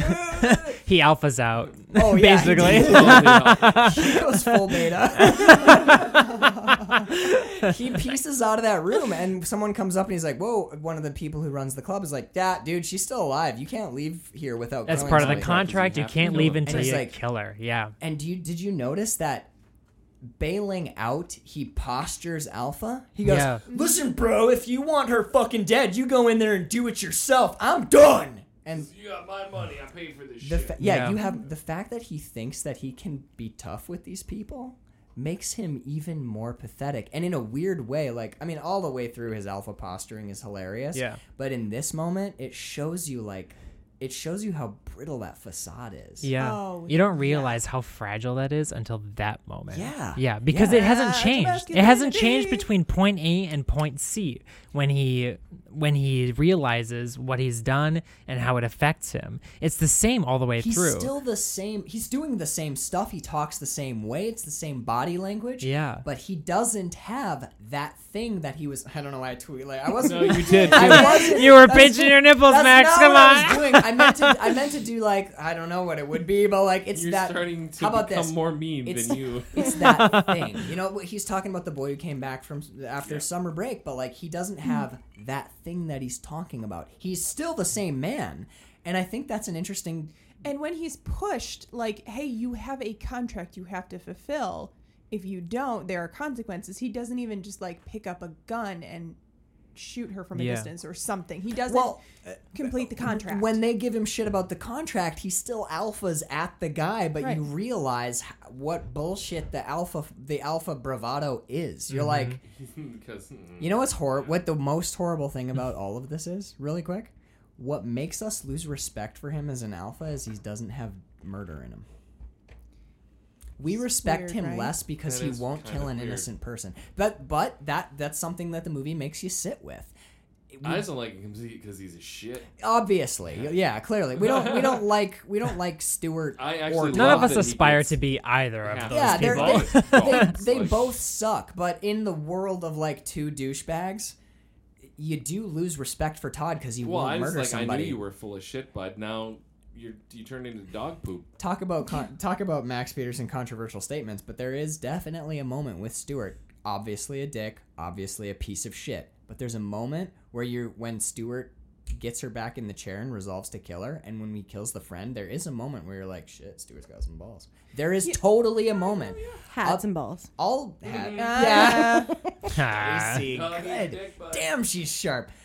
I'll I'm toss gonna up. maybe devil's advocate or something. I think there is a part of our animal brain that believes or knows or thinks or feels that if you have to murder someone, you should be able to do How it. about And if kill? you cannot, Because murder yes, is if you have to kill someone, if you have to kill another animal.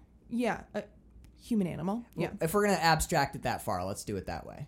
then you should have to do it. You know, like you have to complete that task. And if you don't, there's an animal part of us that says you are the weak in this pack, and we have to It's a thing, push dude. you out. I'll own up to it. I will totally own up to It's it. almost like a Survivor thing in a way. Yeah. Yeah, There's a it's a deep totally- lizard part of my brain that when Stewart is like, I'm gonna kill you, I'm like, okay, Stewart is the The weak one? no the No. Sorry. Todd. Yes. Yeah, Todd's when the Todd bails, you're like, oh, you fucking. But I mean, dude, it's an innocent girl, but you're like, fuck you, what the hell? And Stewart's like, I'm gonna kill you. You're like, okay, Stewart's in. There is totally a lizard part of my brain that makes that flip, and I think that that's an interesting side effect of this movie. Is it touches those deep buttons in us, you know? I think also one interesting part about the flip is that the flip happens when neither of them is in the same room as each other. That's true. Once they're apart, that's interesting. That's They when have it a switches. Real, like, Oh my god, the music. Can I go? No, I'm sorry, Carl. The music unites them. The music plays while they're together. The second the door closes, the music goes away, and that's when their dialogue Silence. they become their individual true selves. Yes, Well, yeah, not they're Stewart not right in away. that role that they. No, he right away. I think so. That's what I my think thought he's- is. You that think the, so? I think he's playing. I think the simpering thing is part of his fantasy. Role play. Yeah. I'm on board with you with that. Okay. All right. So now we've discussed the flip. Casey, why do you disagree with all of us? I see a completely different arc. Talk us Yes. through it, And girl. it's super interesting because as I've been on my self-discovery journey the last couple weeks, I have a very different brain than everyone else. And I, as a logical, mathematical person, watched this film with a bunch of emotionally driven artists. For Casey's journey, go and listen to Some of Us, available on iTunes and Spotify. So you guys really pulled on the emotions. You're like, yes, he was into it. He had this like fake facade and then he lost it. I watched his arc very logically, right? He's the alpha in his household. He Todd. has Todd. Okay. He has the money. He has the control. He can. I mean, he can't hit a golf ball for shit, though. No, No, not at all. But then he gets the power of you get the situation. And he can hit it straight. Well, he hits it, but we noticed it wasn't a very good hit. No, it was bad. He It chips it cuts hard to the right. immediately. Like that Whether or golf not that ball. was a character thing, we don't know. We don't know. If that was just the edit room being like, "Whoa, we can't fucking use that shot you God used." damn. You only had That- one cut of that. You golf God balled damn! that straight up in the air. It went 1 foot. It chopped straight to the right. It's the worst. Did you notice it, Carl? No. It's Go wild. Next time you see it, dude, when he hits that golf ball, it chips like straight to the Because right. he's super excited. I mean, honestly, like, What's up, man? fuck yeah, that's You what try I'm and talking you about. All shot these a half Chinese meter. guys are looking at him like, I don't know why we. But golf part of the with. facade is living this Exactly. life within your own. But he's excited Yeah. because he gets to level up. Okay. So he's always he's wants to be that number one. He gets excited off being that number one, right? And then he talks about this guy who had something more that he didn't have, and he wanted that. So he's like, "This is what I'm gonna do." And he was able to bring his weak friend and be like, "Let me show you, because I'm gonna be the god. I want this next step." So they go through this. They get super excited. Think about the journey. They had to fly. Like, this has all been premeditated, right? He's been looking for the right girl. He finally got the girl. He flies over there. He's thought about in his head exactly how he wants to do this. Look how excited he was. They went into the weapons room. He knew that he knew that he didn't need anything. They played, like, I felt like they were playing around with the costumes, looking around, but he already knew exactly what he wanted. He gets into the room. He's been building this up. He knows exactly what he wants to do. And the cord comes out, and he's like laughing because he's like, "Of course this would fucking happen. Like, it's fine, whatever." And I thought of it as more like a mantic, like, "Oh my gosh, it went wrong. Ha ha ha. I'm gonna get it back Do you together." mean manic? Yeah, kind of. Like, something went wrong, and he's kind of laughing it off, like, it didn't happen. It didn't Playing happen. out how he wanted it. Exactly. Yeah, there's a flaw. So when he's going to do it again, he's so worried that his plan is not going to go through that he looks back and checks the cord, and he hits her. And the moment that happens, he's pissed because he ruined his perfect plan. And now he doesn't even want to go through with it because it's not in his control on the way that he perfectly said it was the going to happen. perfect premeditated murder. Interesting. Wild. That is- I love that That's read. interesting. That's and you amazing. know what I like about that? Actually, there we were kind of like low key joking throughout the movie that this is we were saying Coke reactions because he does Coke. Yeah. That's Coke thinking too. When like the like. Think about it. You have the The high, second and then like you have the the plan low. goes awry, you're like, "Fuck this, I'm out," because You don't have because you're so amped up, you're just like you're gonna go A to B to C to D, and if someone tries to be like, "We're gonna go to this bar," you're like, "Fuck you! I said we're going to this bar." When you're super ripped on Coke, that's how you think. Yeah, of course. He'd 100%. rather die than take a step back and make it happen a different way because it was now out of his control and he ruined it. That's actually a really interesting read on It that. is. It's still not how I see it, but I like can, it. I see can it 100% your way. Yeah. I think that you can. Yeah. I think that you can make that works. I think You that could works. read it that way. Yeah. How many times, dude? Carl, we've been doing this show for 2 years. One of my favorite elements of this show is when you and I watch the same exact movie and watch two totally- different yeah. movies.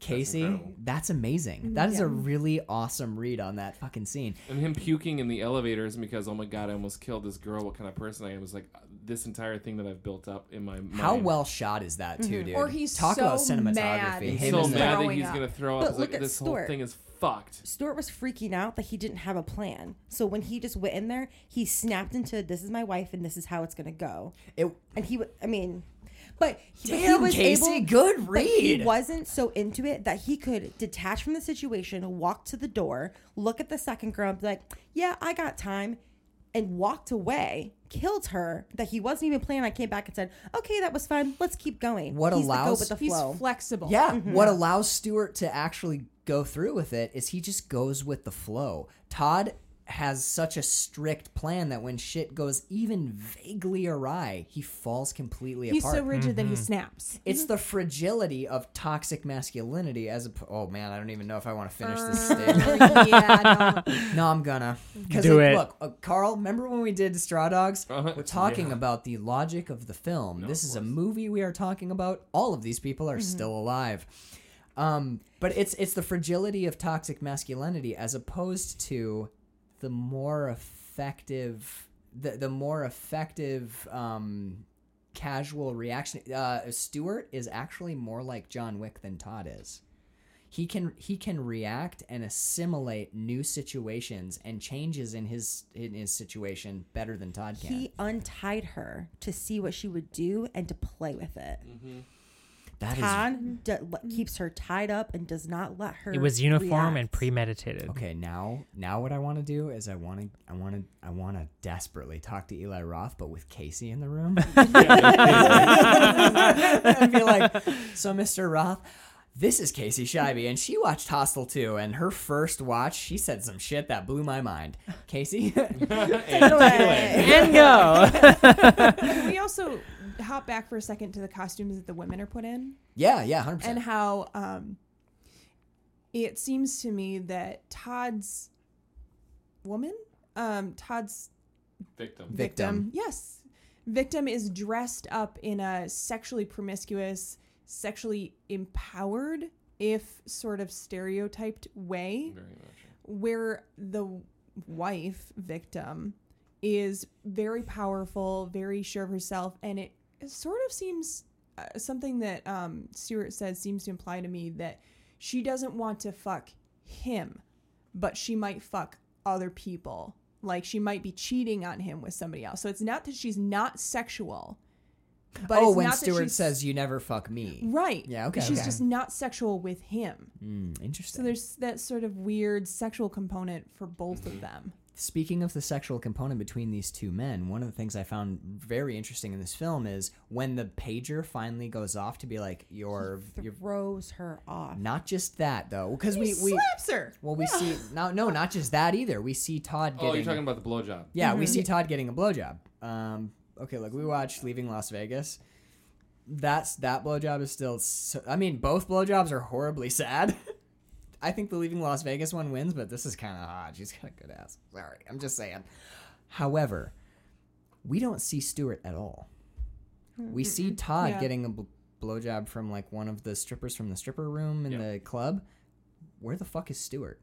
Well, doesn't Stuart he is say utterly absent. He's a non-entity. Todd is running this whole show. You get the sense that Todd's pager went off and he went and got Stuart from wherever the fuck Stuart Yeah. was. Because Stuart's just like, Probably in a room by oh, I himself. wonder where Todd's gonna come and get Well, me so I can get like that. didn't during the dance or the party scene the night before didn't the leading actress say to Stuart, Maybe your hey, I table's think your ready?" dinner table's ready? Which is interesting because she's the. I couldn't tell if the lights were going off on that or not, but were they? No, it wasn't No, buzzing. He I just didn't has have it it. on him, Yeah. which Yeah, I don't. it's a I don't know restaurant. why he was holding it out. Or maybe think- she was like, hey, maybe your weird, right? thing's ready. Maybe you should go. It is kind of weird that he even Oh, it's has possible. it on him because she is her capture would be the only thing that would make it go off. And he's looking at her right now, so why is he fucking with it? But the way I read it because sometimes you have to read some stuff in movies to gloss little bumps. I read it as it's a nervous tick. He's fucking Yeah. with it because he's freaked Yeah. out. He's got the thing. He's, Oh. One of the things, let's talk about that. Let's talk about the Harvest Dance, the sexy good times. Come That's on. the- Come on. So Come on. So because I know what happens is like I will stick to my festivals at Epcot because going overseas is scary after watching these movies. We came up with 3 rules while we were watching this movie. All 3 of them are don't go to Slovakia. Don't go to Slovakia. I actually really like the Harvest Festival No, sequence. I like it quite a bit. This is quite possibly the most alcoholic cider I've ever tasted. That scene is And if the fucking kids funny. made it, you know for sure there's pee in it. Which they I didn't. think The kids that was didn't make bullshit. it. Yeah. she's bullshitting to get the girl to drink, but one of my favorite bits of that scene is who but Eli Roth, well, other than maybe Quentin Tarantino, would give you a laugh in a movie like this. He gives us a couple. This is funny. Some chunks of this movie are The funny. dancing, the girl, like the music's all festival. Dude, and her she's stri- like dropping it low, like She's pop locking, dropping to like, T-Pain's and she's like, Like dubstep is going She's on. the titties American. around to like a dulcimer and a bunch of banjos. Is fucking awesome. She's 100% the American. Yes! On that dance floor. The scene that made me like guffaw Fa was the beer dumping scene where she dumps a whole entire beer on Stewart's Stewart. leg. It's amazing. It's You know, he's like squishing around in that shoe for the rest of the night. Now, see, Well, these socks are ruined. this is a missed opportunity on Foley because when Stewart's walking around, we should have got clunk, clunk, clunk. That was a sorry, but like Eli Roth, it would have been 5 out of 5, but you missed Stewart's squishy shoe. 4.99. 4.99. if I were that actress, I would have been like, "Oh, that's not bothering him. He's a psychopath. Let's get away from that That's like fucker." a pint and a half on his crotch and in his shoe. Why Maybe is he? that's why she says, maybe your table's ready. Yeah, why is he It's being so possible. cool about this? I gotta go. You're not even remotely mad. Oh, I mean, actually, I like some of the like weird, small incidental dialogue at their parting when she's like, "I guess I'll see you around." Or I'll see, I like, "Bye, Beth." Gotta go maybe- check out my maybe friend I'll who's see you. rowing Well, she away in a goes, boat with a "Maybe I'll scary see you," Russian. and he goes, "You will." That's the first thing he Wild. says, and then he Yeah, goes, "Have a good night." Is it Beth? Beth, yeah. He goes, "Have a good night, Beth," and she goes, "Did I tell you my name? I heard your friend use it." That's amazing. No, That's but an he follows awesome it up line. with something believable. Oh, I heard your friend use it. By the way, I didn't tell you my name. I didn't tell you my name. My name's It's Stuart. And what's even worse about one of the things I love about this harvest scene, the human interaction, especially with the change that we're gonna see between Todd and Stuart at the end of the movie. One of the things I fucking love about this is part of what makes it work for Stuart is that he knows her a little. That they've had a human interaction. That's why he goes to have this conversation. Todd, To make it real. it doesn't work for Todd. Part of it is his plan. I like your read that part of it goes awry. I think part of it also, I still do think that part of it is Todd does not have that in him, but she's just meat to Todd, and Todd is being pouty and petulant, but maybe Todd is also realizing the truly existential horror of what he's doing. Murder is existentially horrifying, but what makes Stuart genuinely sick, and actually this ties into one of Stuart's lines in the car. Are we sick? Mm-hmm. You get the sense that Casey, you're a big Last Podcast listener. You get the sense that one of the things that serial killers have to wrestle with, there's an existential moment somewhere either before their first kill or right after their first kill, which is, am I fucked up? Am I sick? The fact that Stuart asks that and not Todd Gives you a little insight. is into it. fascinating because I think part of what gets Stuart off, to be crass about it, is the fact that she is a person, that she has a father, that she has a life. That's part of what's making it work for him, and it's dark. He takes It's her so as dark. is in that room. What? He takes her as is. Yes. He doesn't strip her down or anything. She's No. as is, strapped to that chair. Yeah. This I is also a think the bleak film. conversation with her is like foreplay. Yeah, dude. For in him, a- he's feels like, like in a that. Yes. weird Yeah. Which way. feeds the whole. Once he Yes. gets into the room, that's totally him on, because he's already been on since the night before. and you see his flexibility in that scene too, where she like calls him out, like, oh my "Hey, God. wait a second," and he's like, "Whoop, hang on, yeah, I he totally goes heard your with friend." he rolls with it. He takes the changes, and Stuart And is then extremely disarms. adaptable. Todd Yeah. can't deal with shit. If a bump in the road happens, Todd's fucked. Todd's out. But Stuart, dude, did I tell you my name? Stuart not only has a lie, but a lie and a cover to gloss the lie. That's oh my God, Casey, way to go, Yeah, man! I'm You're impressed. changing the way I'm Silent watching this. Claps and I'm for liking it Casey. more and more. Yeah, please, if you could remind me, because I don't remember quite exactly, who has the tables of weapons when they go into the room? Is it Todd or Stuart? They both both of do. They them both do, do. but Stuart has a huge table full of shit. it's though. all power tools. They Yeah. both have like shitloads of power tools. I You think get it's like a they basic gave him, like, the starter setup. kit. Yeah, you get You the think sense so? that like a bunch of power tools is the starter kit. I like that there's a chainsaw on the table. I don't know. Y'all. I don't know why.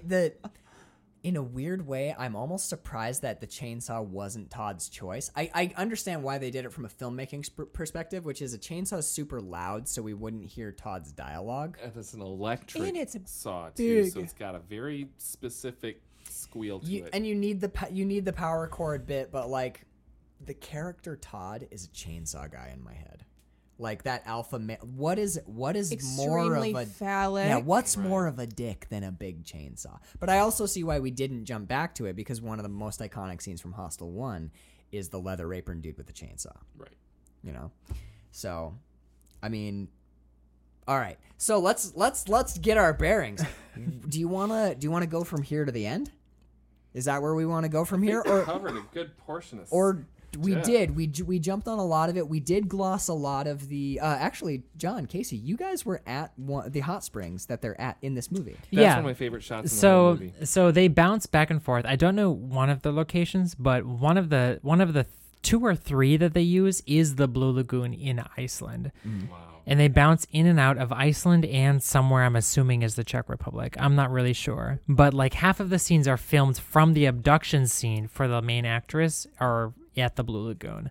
When she falls asleep and wakes up Casey inside of knows the hot springs, that is at the Blue Lagoon. I was being sassy, and I was like, Yeah. she falls asleep, and I'm like, oh, I've done that. Well, We literally both did that. This We did feels that. so It's the Alfred bridge. Hitchcock. Yeah. When she falls asleep and wakes up and realizes no one No else one's is there. there. Ooh, That's And it- straight let's out talk about about like It the that. throws lady you a vanishes little and bit. just- Because Very- at yeah. the Blue Lagoon on location, there are people who work the Blue Lagoon who are patrolling the inside bridges of the hot spring. They walk around like they're looking for something that's awry. Like they're the lifeguards, of course. yeah. But seeing it here in this movie, it takes on a different light. It takes on a different timbre, if you will. Tanbra. Fuck you. So yeah, let's talk. Why don't you guys all talk about the sequence at the Blue Lagoon where all the people vanish? Okay, so I read this as either she takes a quick nap, wakes up, and everybody's gone, or she literally closes her eyes for a second and they do that John Wick thing where Yeah, they that's- clear it out because everybody works for the guy. I think that it's very fast when it happens because she kisses her on the. This is her farewell. This is her little. I'm gonna kiss you on the shoulder and back away. Yeah. Everyone else has already started to leave. I think she maybe nods off for a few seconds and wakes up and realizes no one is there. I think it reads as having been a longer period of time, but the way that we see it It's on short. film is Which like, oh, that's puts- more Which short. rocks you back a little bit. It makes you feel a little bit like you don't know where you It's are. a little ooh, you put her. especially We get put in her place A bit. because when you It's fall like, what's going asleep, on? you don't know. How, it feels like Yeah. a second in time, but maybe it's been Yeah, 20 I can minutes. personally, we can personally attest in the Blue Lagoon. Does it feel like a minute or 2 hours? That's incredible. It was exactly But the 46 fact that minutes. Filmmaking is able to put us in that weird place where we don't know how long our eyes have been closed, and suddenly Yeah. kind of everyone's uncomfortable gone. We're and- uncomfortable. yeah. We don't know. It what's plays happened. into it. So It's applause fucking incredible. on We were that. even It's wonderful. questioning about the people leaving because we said, okay, was it everyone is staged? Is it everyone got captured? I Yeah. got a little Or bit of like the was Kirk it- Douglas in the game. a couple people got captured and the rest ran. Or were all of the people there people who were going to be victims and Or then players. employees? Yeah. You know, who were From an organization Grabbing- standpoint, it seems weird that they would fill an entire space with right. Right. Yeah. with actors or victims. It feels like it's like something different. Yeah. You know, somewhere down the middle where it So isn't then ex- that seems to me to say that she did fall asleep for a period of That's time. what and that's what I'm everybody else thinking. left. Yeah. Yeah. And Mhm. we nodded her from the beginning that she's very like she's alpha in herself where she's like, I have money, I know who I am. We commented on it last night. She chose to run. She was aware of the situation and instead of stopping and screaming or saying, oh my gosh, thank you so much for coming to fuck help outta me, here. she knew right away that she had to She rely on climbed the herself wall. and not Instincts. anybody else. Yeah. Wait a and minute. She broke the confidence. perimeter and bolted. Yeah. What? Beth, main character. Yeah. Do we know the name of the like more devil may care flirty friend? Her name is Sexy Whitney. girls. Brittany. Whitney. Whitney. Witless, maybe. Whitney and Beth are female parallels to Todd and Stewart. Oh, And for they surezies. and they end up in the same room with their parallel partner. because Whitney, Whoa. the second Whitney is captured, she starts screaming, crying, begging. However, when Beth wakes up chained to a chair from unconsciousness and Stewart's like, I need to know you're listening, she's listening. She nods. She nods. She's like, I'm with you. Mm-hmm.